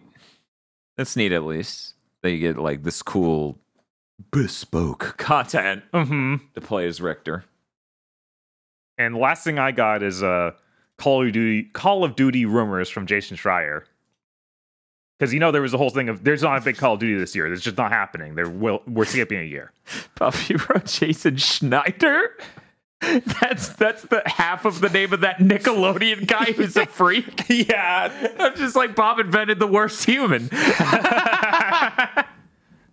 Look, I was typing on the iPad and it rejected his real name when I typed it. So it auto-corrected to this. Okay, cool. What's Jason Schneider telling us this week? So a Modern Warfare 2 like expansion is being turned into a full game and released this season, this year. So they have The a real full Modern game out this Warfare year. 2 comes out this year. I mean, that's really depressing. Yes. That is so depressing. Yeah, it sounds like it was originally going to be a DLC, and now they've like we put it Also, single player. historically, games that were them upscaling DLC tend to not be good. Oh yeah, people Because swear by ODST. They're wrong, but they sure do. Because there's ODST, which is fine, but it was $60, so it's not fine. Right. There's Dragon Age Inquisition, which was supposed to be DLC for Dragon Age 2. Jesus. Yeah, that seems insane. And then Saints Row 4, which was supposed to be DLC for Saints Row 3. But yeah, it sounds like they're getting Sledgehammer to help them on this. Okay. Yeah, It's fucked up that this is going to be the story that last year's game was supposed to be. Because it says it's continuing the story, and they literally lead into that. Yep. God, that's insane. Yep. God, that's insane. I don't. Yeah, it's crazy. This is probably going to be. Last year's was already the roughest Call of Duty in a long time. Yes. I wonder how bad this will be. I think this will weirdly be better. It might. Because that's not a high bar. Now that they get to walk up and to do the actual things in Modern Warfare 2, Yeah. that will help. Good Lord. Oh, God, can you imagine? Why does COD have to be so bad in such a weird way? It was so much simpler to track before. Mm-hmm. Now it's like the one that clearly didn't get the full polish it should have because COVID started is kind of the best one, but also has the shortest story and all of these cool interactive social things that never come back. Vanguard's the World War II one, and while we thought that was the worst it could be, the next year that's supposed to be the best entry in the series somehow became the worst. That's when a bunch of people go, oh, man, the remake wasn't of Black Ops, the original, which is the best entry in the series. And now it's going to be, and then the next year they turned the DLC into a full game, and somehow it was better because Modern Warfare 2 remake is still the worst thing ever. Yeah, it's them carrying over content, what I assume meaning the multiplayer carries over, and that's upsetting because that has the worst progression system Call of Duty has ever had. Yeah, that sucks. That really sucks. But this is supposed to be a big year for Vanguard. Or, wait, what is it? Warzone. Okay. No, it's a big year for Vanguard. It's coming back from the dead. They're going to delete your game and replace it with Vanguard. No. We now move to Dr. Aggro with news. Aggro, So speaking of Call of Duty, maybe being bad, some mayonnaise sandwich named Brand Smith, who is apparently vice chair and president of Microsoft, tweeted the other day that we've now signed a binding 10-year contract to bring Xbox games to Nintendo's gamers. This is just part of our commitment to bring Xbox games and Activision titles like Call of Duty to more players and platforms. So for those of you keeping score at home, he has announced that he has signed a contract with Nintendo to give them a game he doesn't own so they can put it on a system that can't fucking run it. For 10 years. So that the government will let them buy Activision. Yeah. Now you might be worrying, oh, this will ruin Call of Duty. Don't worry, because it already seems like they're going to partner up with NVIDIA and just make cloud versions of Call of Duty for Switch. Is that what? Well, I saw they were partnering with Call of Duty to presumably put Call of Duty on the GeForce streaming experience. And then Microsoft signed something with Nvidia too at the same time. And then Nvidia turned around and said, "We really think this deal should go through because they're going to give us money to put it on the Switch." Bad. Man, that's hilariously bad. Cool. What a win for Nintendo gamers. I also love that his tweet is saying Xbox games, and then the text he actually posts under that tweet is Call of Duty only. Yes. Mhm. You know, the game owned by Xbox, right? Yeah, that one. Yeah. Also, they showed a fucking hilarious chart to regulators, which is like the most egregious "our dick is so small" they've done yet, where it's like Sony has 80% of the market and we only have 20%. I think one of the regulators is like, "Why are you entirely leaving out Nintendo and PC?"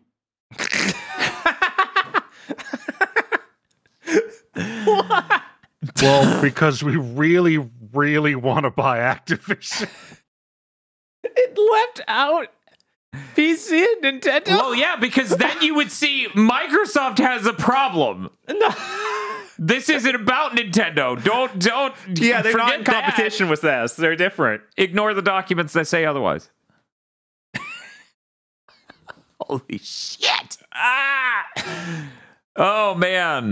God, what was that other executive who said like he carries around this same contract for Sony in his pocket? I don't know, but I'd believe it.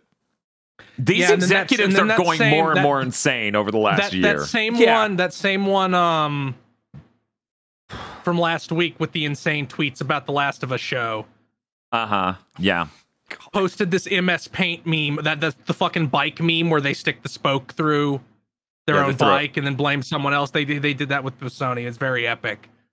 Yeah, they literally posted that meme.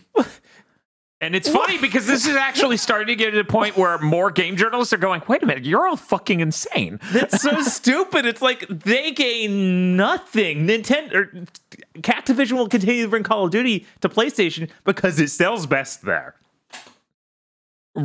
No, Bob, they're going to turn down having the second best-selling game on the most popular gaming platform. Yeah. For third-party software. Why would they do that? They're going to do that because Microsoft wants them to do that. But it's also not a problem.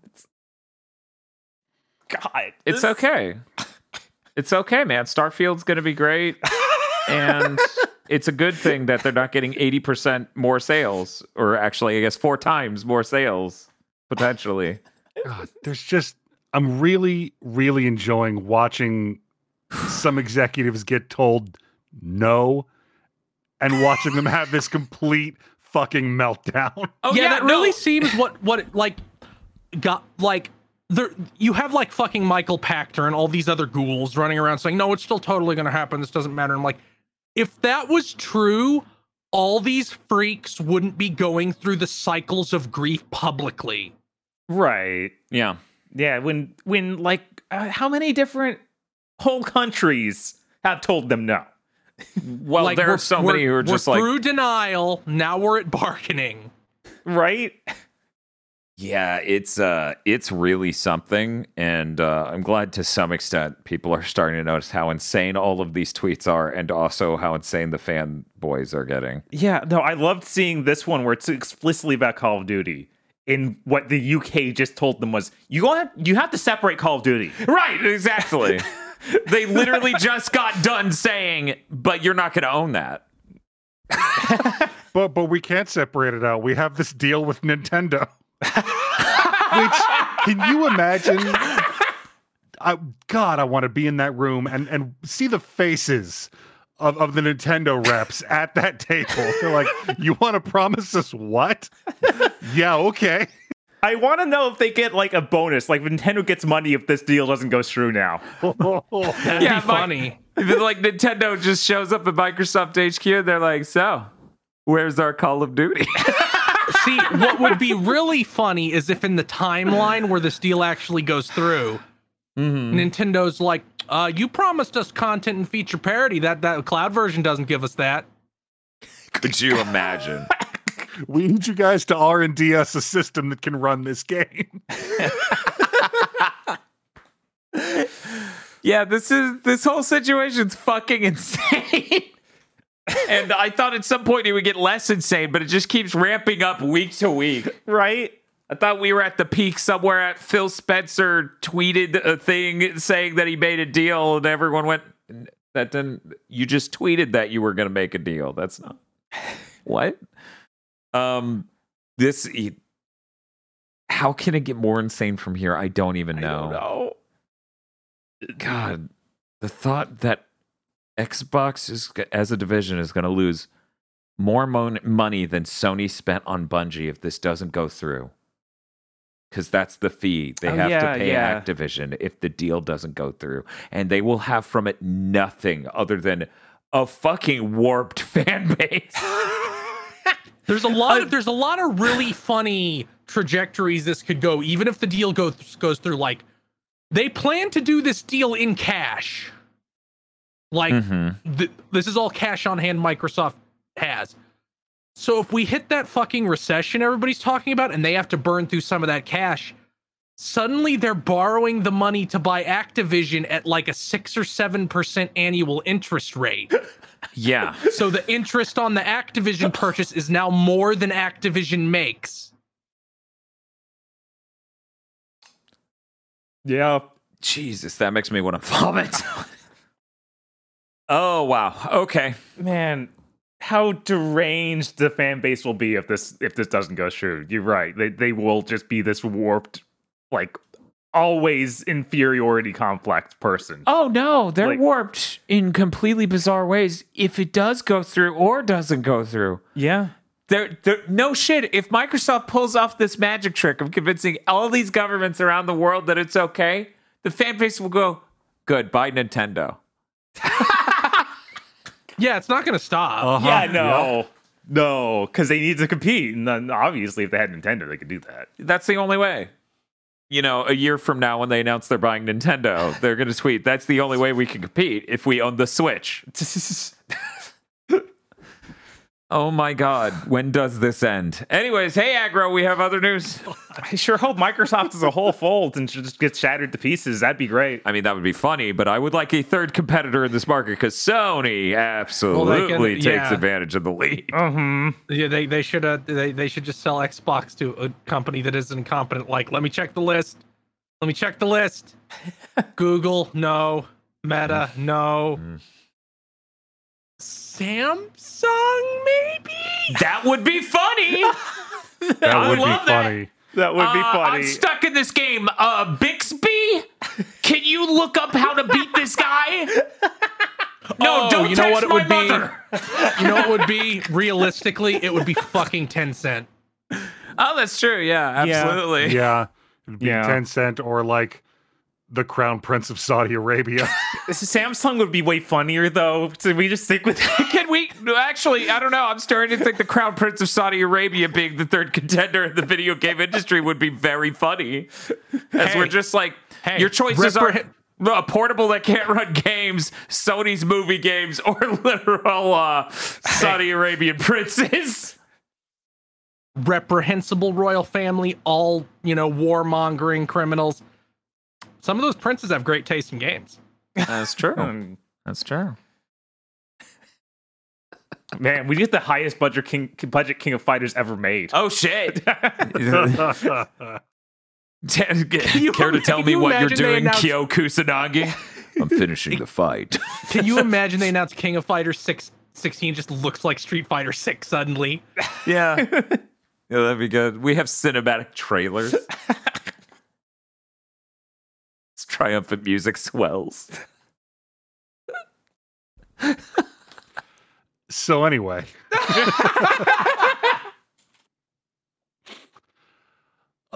mean-spirited Twitter user Bill Coon, who has apparently leaked at least one prior Xbox controller successfully, has posted a blurry picture of Xbox's next controller. It's green. Ooh. I assume he did this just to hurt me. Yeah. I don't know why. I've never done anything to this person, but I have once again become the victim of a concerted effort to wound me emotionally over the fact that Sony won't make a green fucking DualSense. Why? I bought the PSVR, you bastards. Can someone just make a green DualSense for aggro? This is getting sad. No, I don't want a skin. It's the principle. Oh, shit. Well, good luck winning on that battlefront. Okay.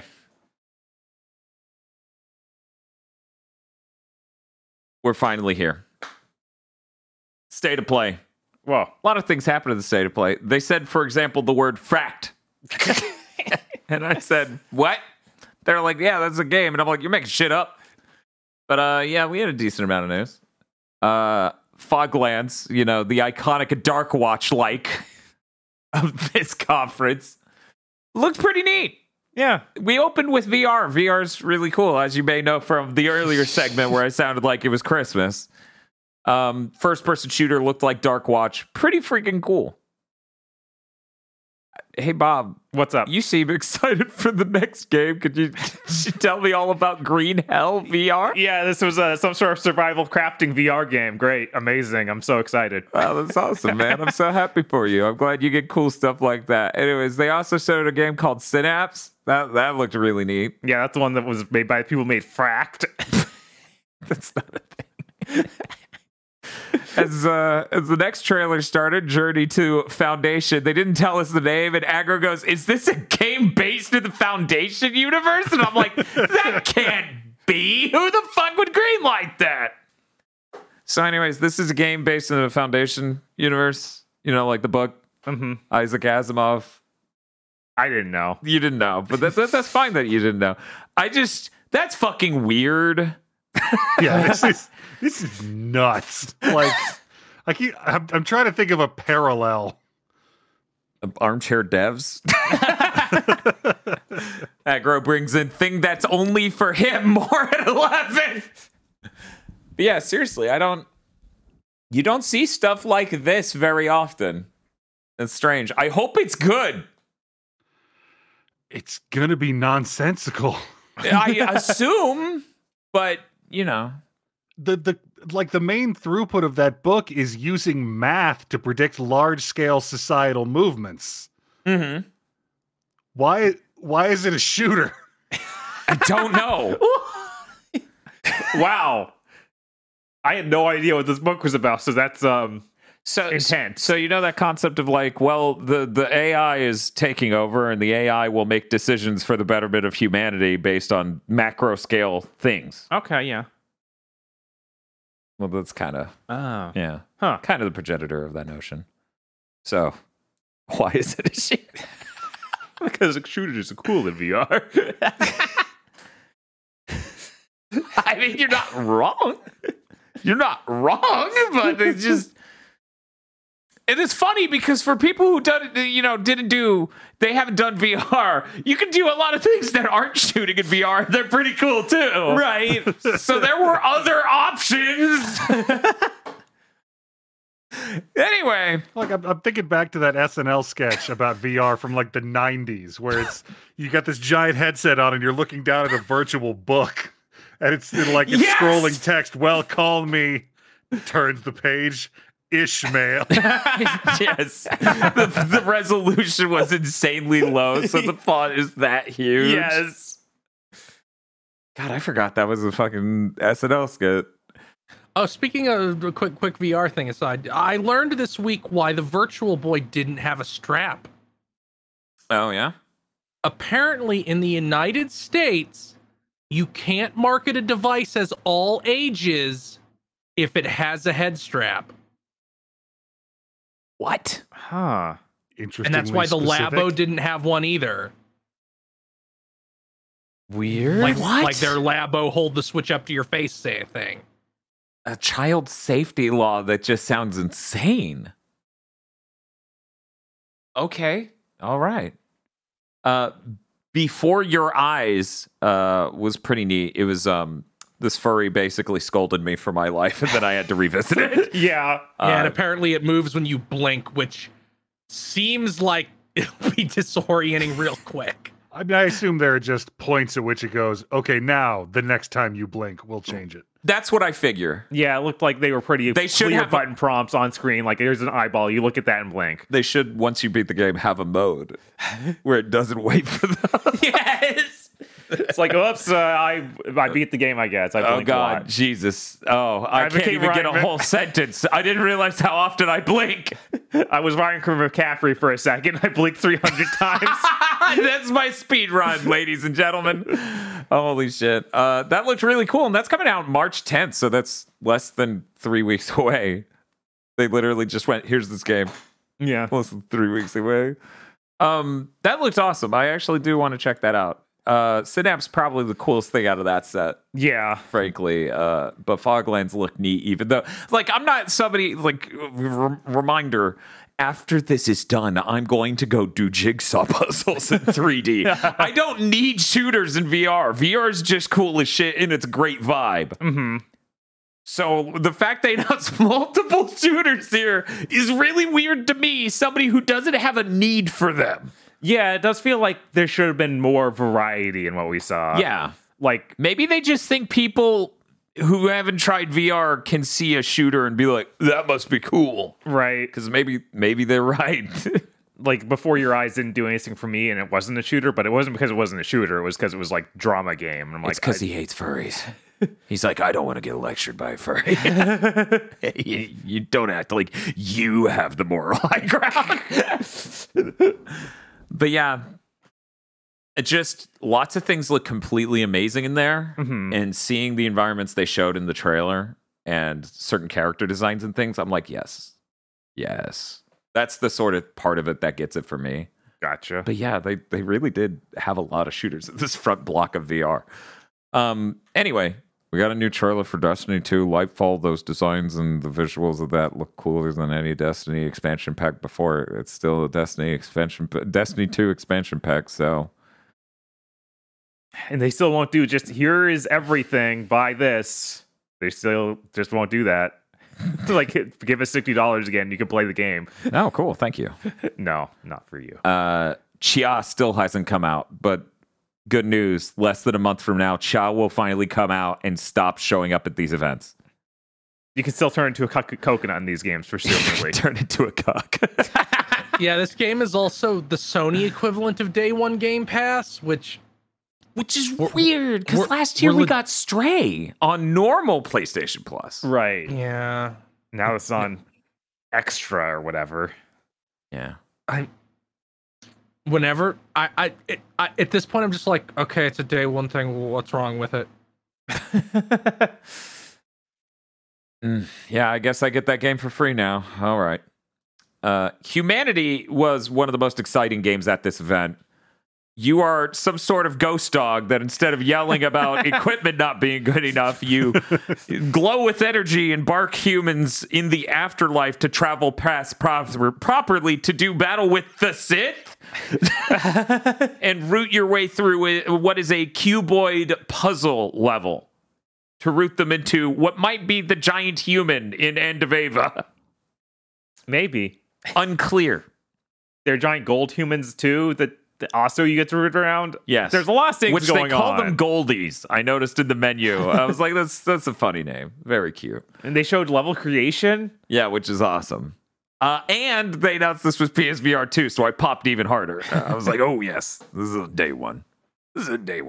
That's coming out May 2023. Limited time demo out today? Is that true? That's what Wario 64 said. Hot damn.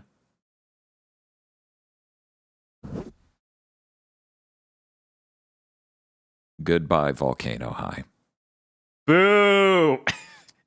Okay. It's so weird. Like, it's so weird to think this just isn't the game that was announced with the PS5. Because they fucking fired the writer and rewrote the entire thing. Right. It's so weird. It feels like we moved past it because it just disappeared after Right. being announced. Yeah, We never saw Yeah, gameplay. a game making like a parody game of it already came out lapping it. A parody game that's like 6 hours long, to my knowledge. So it's Damn. not like a short joke. It's a very long joke, which means it's better. Goodbye Volcano High looks like a game we will probably play on a stream in order to give fair time to both sides. This is the what is this? The fucking campaign law of streaming? Yes. You played we played Tom Goes to Narrative. Terrible fucking narrative experience, and now you have to play Sony's. Yeah, that's the rules. I don't know what to tell you. I think it was really weird getting to see the gameplay this time because it was like the cutscenes and stuff have one art style that looks okay, but then it goes to gameplay and it's like a different art style that's just really bad looking visual novel. Well, it's, yeah. It's just a much lower budget thing, yeah. Yeah. And they have the faces they swap out on it as it. Yeah, but it doesn't even look like artistically similar. Like they look so dissimilar that it's weird. I don't know. It looks like the TV show movie dichotomy. It kind of looks like that. American animation. The thing that drives me fucking crazy about this game is they have like the anime flesh tooth thing that some characters have, but then they open their mouth and it goes away. Yeah, it turns into real teeth when they open their mouth, which is very strange. That's coming out June 15th. Which means right on top of Street Fighter 6 and Final Fantasy 16. I'm sure it'll do great. And the summer of gaming. This is great. What a great... Yeah, just throw it in the fire, I guess. Shocked that it wasn't announced for PlayStation Extra. Like Plus Extra. Naruto to Boruto Ultimate Ninja Storm Connections is coming out this year. It is just smashing all those other games together to be a big game. Yeah, sounds like it'll go through the entire plot of Naruto. And I looked at it and went, no, Dan, don't. Don't do it, Dan. Oh, they say it's 60 FPS now. Yeah, it looked it in that trailer, which is awesome. Right? I can't. I can't. It's 2023.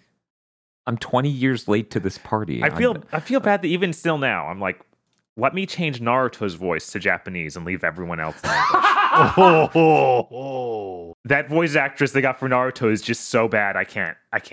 It's one of the worst English dub voices I've heard. Naruto's English voice actor is what my mother heard every time Excel spoke.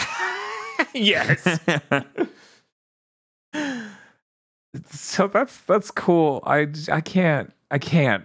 It's 2023. I cannot get back. So what you're saying is there's a live stream. God damn it. I hope not. Baldur's Gate 3 is out August 31st. We saw a trailer. It had a cool ghost dog or a cool hellhound. It had the skull face. It's very cool.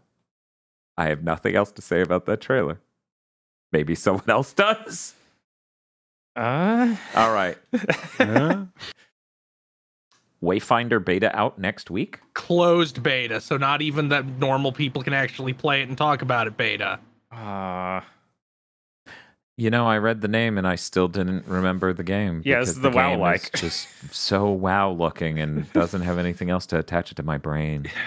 It's made by Digital Extremes. Is that the... Is this the thing made by Digital Extremes? Yep, this is the Dark Sector thing. What? At least it's either made or published by them. They were on the title logo. Weird. Okay. Okay, they're just publishing it because they have more money than God. Yeah, I guess this is the fantasy thing they announced that they were working on. Yep. No, that's Soul Frame. Oh, so this is just some different thing. We got a trailer for Street Fighter 6 featuring Zangief, Lily, and Cammy. That was an awesome fucking trailer. Those designs rule. Yeah, Zangief's really good. Cammy having her Street Fighter 2 movie neck break as her super is very cool. Yeah, I couldn't believe it was the entire thing. I did not play Street Fighter growing up, so I always assumed that weird-ass move was, that must be a thing she does in the game. That's why they animated it. And I think that the new character Lily is supposed to be like the successor of T-Hawk. Oh, maybe. Yeah, her moveset looks awesome. Also, she's got a bird. Yeah, that bird is insanely well rendered. Yeah, that's one of the best looking birds in games. We also got Resident Evil 4 Remake special demo coming soon. Cool. Mercenaries is post-launch DLC for free. Did they announce that? Did they announce it's free? Uh-oh. I assume it's free, but Uh-oh. because it'd be insane to be like, yeah. Oh, give they us said money. they said Mercenaries was free. It was going to be free Okay. post-launch DLC. Okay. Resident Evil 4 Remake looks really goddamn good. Yeah, this trailer really did just show you. It shows so much. They showed the fucking base at the end, the helicopter fight. They showed the two El Gigante in the mine. They showed the minecart segment. If there was anything they were gonna fucking cut, I thought it would have been that underground segment. But I guess they're not cutting fucking anything. Who is in the chopper? I cannot remember his name. I just remember he's our good friend, our best friend, our butt. He's our friendo. I don't remember his name for very good reason. Mike, it's Mike. Mike, there we go. Do you think that they'll be like, oh, don't worry, guys, this time Mike will make it? I think they will. I think hope they're so. giving us that. I hope so. That'll be so good. What if there's like special conditions? Oh my god! Yeah. You get there fast enough in the playthrough?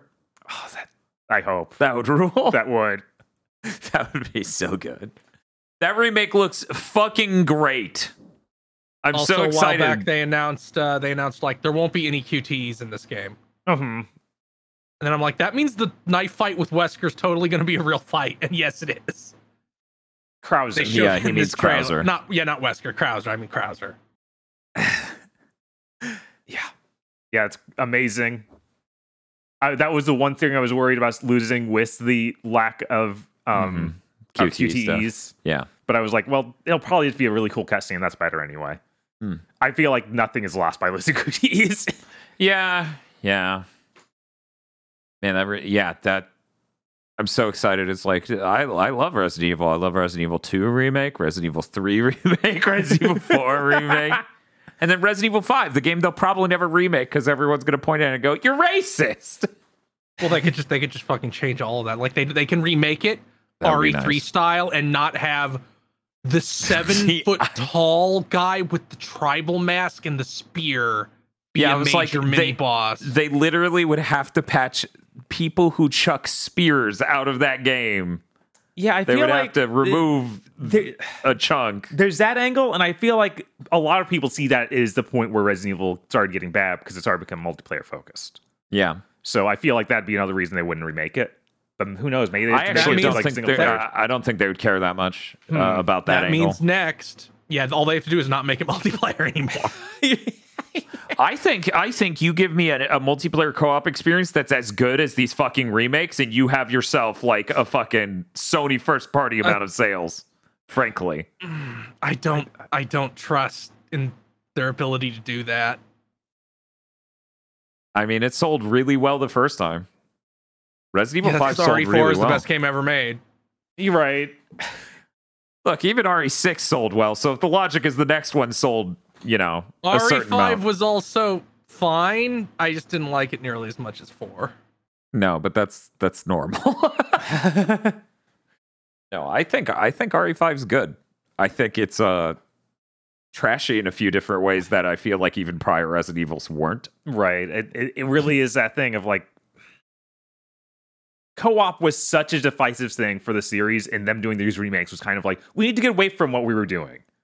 I mean, not really, because they had the fucking Resident Evil 7 in between. So they clearly weren't even doing, like, the remakes have nothing to do with that. They're just remaking games that are not co-op. Right. Right. So that doesn't, it's not about that. Like even 7 feels like a reboot for the series. Like I mean, but it's also a reboot away from what the remakes are. yes. Yeah, it's just, we made a horror game.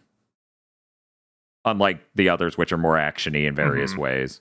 Yeah. So I don't know. None of Capcom's actions so far have made me believe they won't touch 5 because of co-op.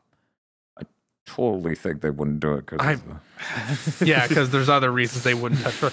Yeah. I would be totally fine with 5 and even them keeping the co-op, but all they need to do is, 1, give me a fucking attaché case. Don't fuck up the inventory again. Mm-hmm. Yeah. I'd like it to be a game and not like missions you go through and you teleport to different areas so much. I mean, there are so many things about the game design that are because it's co-op. Like that feels like a concession for co-op to work. Yeah. and make it not racist, which I think you could do. You just shift it to be more like Umbrella, like they're like weird. They're like these African PMCs instead of what they put in the game. Yeah, there is a large chunk of the game where it just be completely different. Yeah, because it's like, and then Chris Redfield and Elena? Sheva. Is Elena the Street Fighter 3 chick? Yes. Okay, there we go.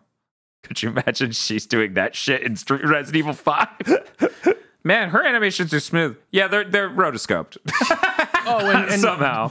Don't make so much of your fucking damage in RE5 based on doing those melee combos. I don't know. You can only do in co-op. Oh, you mean the melee combo chains? Yeah. Okay. Yes, yeah. the melee combo chains, because the only way to do like big Soviet damage in RE5 is with those combo chains. And I'm like, I like just knifing people when they're on their ass after knocking them down. Like those combos are cool, but again, Yeah. only working co-op is bad. Yeah. No, the part where you get on a boat with Sheva and Chris and just go around to these tiny islands full of racial stereotypes, and it's like, maybe just cut that entirely. I want the boat segment, so you just have to find something else. It's just like, yeah, like Chris is saying, here's some umbrella factories out here in the swamp. Yeah. But it would be really cool to see them remake that, because they would get to do all the Wesker is just a Matrix villain stuff.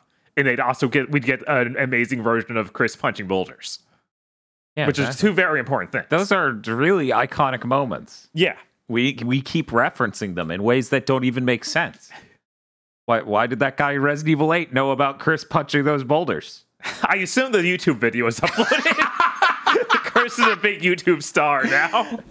Jill's taking the video. Yes. Man, this looked good back when it went up on YouTube in 2008, but you could barely make out what's happening in the video.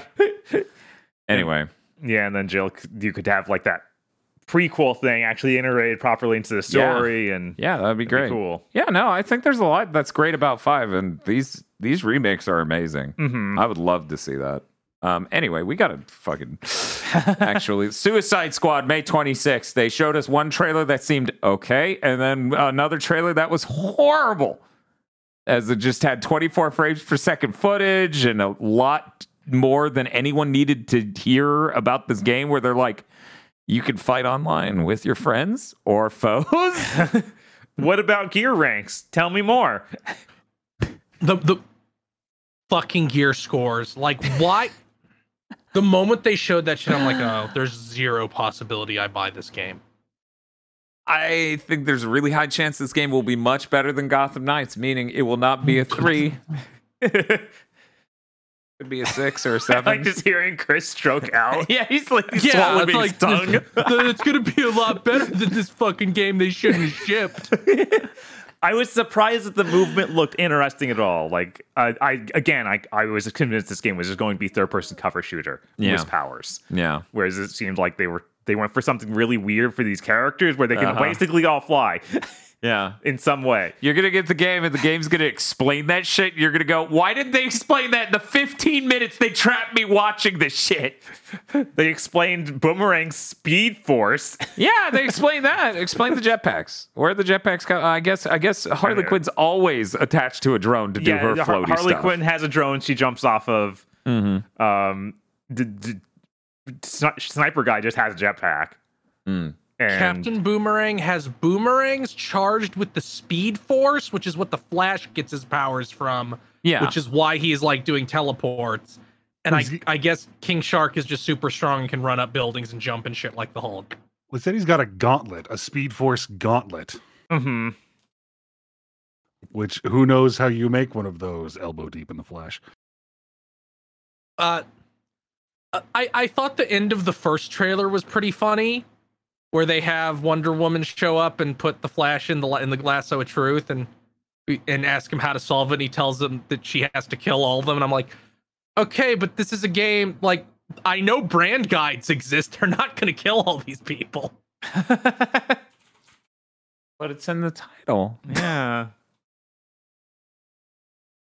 Also, why are we playing as these characters if Wonder Woman isn't mind controlled? She seems like way better suited to solving all these problems than them. I mean, she Well, did she will boom get the there. Flash on the snoot, Yeah. and he stopped running. Right. So I guess she's going to have some sort of internal conflict over having to kill her friends.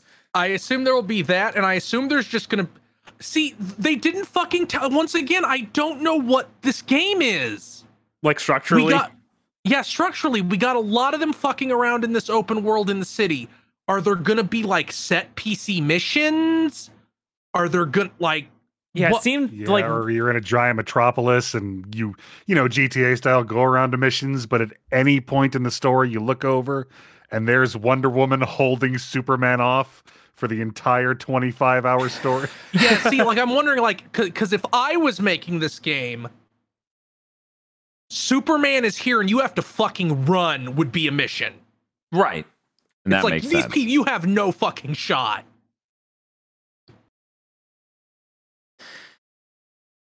it was clear that this seemed to be a mission that was about destroying that turret, I think. Yeah, it was the I tentacle say- monsters manning these guns, and you needed to stop. Right? Yeah, So I'm guessing that's just I don't know if that's a story. I guess it'd be a story mission because this Flash thing happened right after it. yeah. It's just I guess. yeah. So that there's a vague understanding of how that works. Them telling me that this was Metropolis just kind of made me upset. Really? Because I just had that moment of, yeah, this was a Superman game and you ruined it. Well, I yeah, mean- everything. I guarantee that somebody's gonna get into like the files when this game comes out and be like, "Yeah, here's all the cut stuff from the Superman game. This was originally supposed to be." It just hurts. Bob, how many man bats are we going to fight in this game? Hopefully not. Chris, None. Dr. Man-Bat is the- Aggro. I mean, there's got to be at least one in there, right? That's what I'm thinking No, too. Like there one doesn't have man to be bat. at least one. They're- Why would a D tier Batman villain show up in this game? Oh yeah, exactly. They're gonna do the crossover update later, so that way Man Bat's added to the game. You get the man bat raid. It's, You're telling they're me gonna- you don't want to see Captain Boomerang try and fumble the difference between Batman and Man-Bat like it's a thing? that'd be pretty good. I'm gonna be real. I frankly don't want to see Captain Boomerang do much of anything. Yeah. Look, I'm just imagining He's the kind of a still, shithead. the still image they put out for the DLC that features Man Bat, and he's crossing his arms like this, and he's doing a sassy look, and then they tell you what comes with the DLC. that alone's worth it. I feel bad that I know I'm going to have to play this eventually because I know. I want to see the Kevin Conroy's final role. That's true. And so, but I'll also have to play it like on some timeline because this game is always online, so it will be shut down within a year or two. Yeah. So we need to play it before that happens. I have seen people today surprised that it's always online. Like Wario64 is tweeting it, and people are just surprised. And I'm like, why are you surprised by this anymore? I thought Why that- is anyone ever surprised by I this saw that anymore? leaked like a week ago. That's why I wasn't surprised. I mean, you shouldn't be surprised. Look at the shape of the game. I know. It's like you motherfuckers are looking at a Mario game going, yo, he jumps? No fucking way. Yeah. What? I'm not good at jumping games. Why this motherfucker jump? It is so fucking obvious every time with these things. Like, yeah, it's going to have forced online. Yeah. It's a fucking games as a service thing originally. Of course it is. They don't want you cheating the economy of the game. It's so sad. It sucks. This is the exact, if you really want to know, this is the exact shape of modern video game that I think is ruining everything. Yeah. No, Which this is is funny absolutely because causing the collapse. The prior Rocksteady game is nothing like that. Anyway, And I'm just looking at the screen of Harley Quinn's gear set and fucking stroking out. hey, I saw Home a damage run, range like it's, legendary bat, 3,500 to 3,800 damage. that's exciting. Shield harvest strike bonus 551%. Combo strike damage bonus 90%. Suicide strike damage 16,000. Suicide strike resource gain 93%. So I guess Plus the Suicide 11 Strike is like their ultimate. They get the pop. Probably, yes. plus 11 melee damage to grunt enemies, plus 31 melee damage on shield harvestable enemies, plus 2% shield generated on melee hit, venom frenzy. What? Just put the barrel of Bob. the gun in my mouth. Bob, you're confused. Allow me to explain. That is a legendary or epic item. Right. So Obviously, it should have everything like Diablo 2. it should just have countless things that it's doing for you. But yes, it's inevitable we're going to play These this too. motherfuckers. Yeah. I am vulnerable to this. I love being strong and number go up. Yeah. You have somehow made the become strong and make number go up game where it does nothing. The thing about all of these, like, they're all going for that same Destiny feel of these numbers don't actually make you feel strong. Like, there still is some weird fake gap of power that you cannot cross. So it's guys in the first area can still kill you. Yeah. And that's the depressing part of these big numbers. Maybe this will actually work. Maybe. I just can't trust them until you get your hands on them. Right. I'm looking once again. I'm looking at her at the screenshot, and I see light levels. So no, it's not going to work out. Oh. Well, that's all I had to say about this. These games need to be like World of Warcraft, where you gain 5 levels, and then suddenly something 5 levels lower than you can't even hit you. Yeah, I don't know why they don't do that. Because obviously they can do their strikes or whatever and just change the numbers for those areas. Yeah, they're hyper concerned about the stuff that seems like it's focused on competitive play, like against other players, but they don't have that. Yeah. It's just a weird mental disease they got into. I think Diablo 3 might have been part of the cause of this. I mean, Diablo 3 definitely did we're worried about PvP, so we ruined the game oops. Yeah. Anyway. I'm good. I'm done talking about State of Play. Did anyone else have any other things to say? We didn't give it a letter score We didn't. at the end of that stream, but we can do it here. Sure. I'm going to give it a C+ because it showed me a few VR games that looked really cool. Elsewise, it didn't show me jack shit I care about, really. Yeah. And it committed one of the worst sins, making Goodbye Volcano High real. 3 years after they've introduced it to me. 3 years it was gone. Still going to have to play that game. Bob! This is a little rough. I wanted to say a D. Because it was really bad. Mm-hmm. Like, I think ending on 15 minutes of Suicide Squad really killed it. Yeah. Like, the rest of it was kind of just okay, and then it went into that. At least right before that, we got that amp up of, hey, here's some new new Street Fighter characters. Mm-hmm. But yeah, Yeah. And Resident Evil 4 Remake. right. Yeah. Like, that stuff was cool. Yeah. I guess a D+. Okay. Yeah. Chris? I don't own a VR headset, so D+. Dr. Aggro. I'm struggling with whether or not it's fair to blame how brain diseased the Suicide Squad is on the conference as a presentation, because that was kind of a pretty good showing of a game that has terrible problems. So I think I'm gonna give it a C for C. This is why you should have ended that Suicide Squad thing like halfway through. Yes. That's true. Yeah, Resident Evil 4 Remake and Street Fighter 6 was really hype. Mm-hmm. They had a few neat VR things, and frankly, I was interested in that one puzzle game about guiding them through the afterlife before they were like, it's VR, and I'm like, oh shit, what an upgrade! But yeah, anyways, there you go. That's it. Big think over. Now we talk about what we're doing in the next week. I'm playing a shitload of VR. Whoa. I don't know if it's anything the audience should be, because I don't know if I'm going live with any of it. I feel like the audience would love to watch you play Star Wars or watch us play Horizon. Mm-hmm. We should announce what's Friday and Sunday, though. Ooh. Friday, we're doing PSVR 2 game. Still undecided. Might be Star Wars, might be Horizon. Right. Might be an assortment.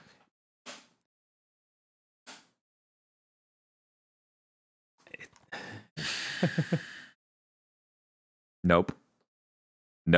Hey. None of these are set up right. What about this? Babylon's Fall. That's what's Sunday. Ooh. There you go. Sunday is Babylon's Fall. We're giving a farewell to Babylon's Fall this Sunday. Will it still be there? It shuts down on the 28th. It so we're shuts doing down on Tuesday. Yeah. So we do it a little ahead of time. A lot of farewells this week. We did the PSVR 1 farewell, and now we're doing a farewell for Babylon's Fall. Luckily for us, Just as Ag sent us a copy in time because the price of the physical skyrocketed when they delisted it from everything. I'm like, look, I want to do that stream, but there's no way we're spending $80 on the game to do that stream. So look forward to that on Sunday. And tomorrow, I don't know which of those games we're doing, but it's going to be a really good time. Yeah, no, I think both of those are really cool. You have to balance between that Star Wars game's been out for a while since Games Quest 2, so maybe it's less hype because of that. VR games aren't real. That's true. We could do a VR game from 2017 and no one would know. That's true. Because I was going to say, Horizon has that massive depuff of its Horizon, so no one on Earth cares. Aggro, he just unpersoned you. Bob, where do you think I am when I'm not in the room with you? I'm sorry, you just vanished. Ground control to Dr. Aggro. No one on Earth really cares. Aggro, did you get to the second area where she knocks you out? Did you get knocked out and there's a transition? Oh, yeah. No, I was halfway up that wall and then I turned around and went, oh, I missed one of those targets. I'll shoot it as soon as I get to the top of this thing. And then I got brained with a rock. Oh, okay. So you've seen Aloy in VR. Yes. I'm assuming it's because the headset is gauging how far I am from the ground, but I'm like, man, everybody in Horizon's tiny. Yes, no, that is literally what it's doing. Yeah, it was weird. I didn't think I would ever see Aloy in VR. That's like a weird thing. Yeah, I assume she wasn't in this. Me too. All the advertising made it seem like it was a separate story. They didn't show her. It wasn't until like the preview sets started going out to reviewers that I saw footage of her. See, I didn't even know. I watched some people stream it and I just tabbed out before they got to that part. But yeah, it's weird. Yeah. It's just weird. It's like Aloy is not some iconic character, but she is an important character technically. So it's kind of like if Nathan Drake was in front of me in VR, and that just feels like it's weird. Cole McGrath was hunched over me in VR. She's like, hi, I'm Aloy. This is a Horizon game. Here's 2 lines of dialogue to place it in the timeline. Peace. Yeah, that's true. That is literally what happens. Anyways, that's what we're going to be up to. You should all expect podcasts. Open-ended statement. Right. Chris, what are you up to in the next week? I'm going to stream Saints Row 4. Woo! I'll probably, I might after that, depending on time, take a look at Gat Out of Hell, the expansion pack for Saints Row 4, which I'm not really interested in because I don't even think that thing has missions. I think it's just do takeovers, take over the city map. Oh my god! Oh, at least coming to Saints Row 4 after Saints Row, that's got to be an upgrade, right? Oh, I assume. Fucking hopefully, I assume it'll be closer to done. Yeah. So there you go. Aggro, what do you got going on in the next week? I'm going to be playing a shit ton of VR games and probably getting sore shoulders from climbing all that goddamn mountain. Weird that my legs are not sore from climbing this mountain. It is insanely ripped. Bob was saying the thing that they would cut to the third-person perspective and my character would have a gorilla arm for one of his arms. Just absolutely massive mutant arm. Anyways, that's going to do it for Big Think Dimension this week. I guess. Bye. Bye.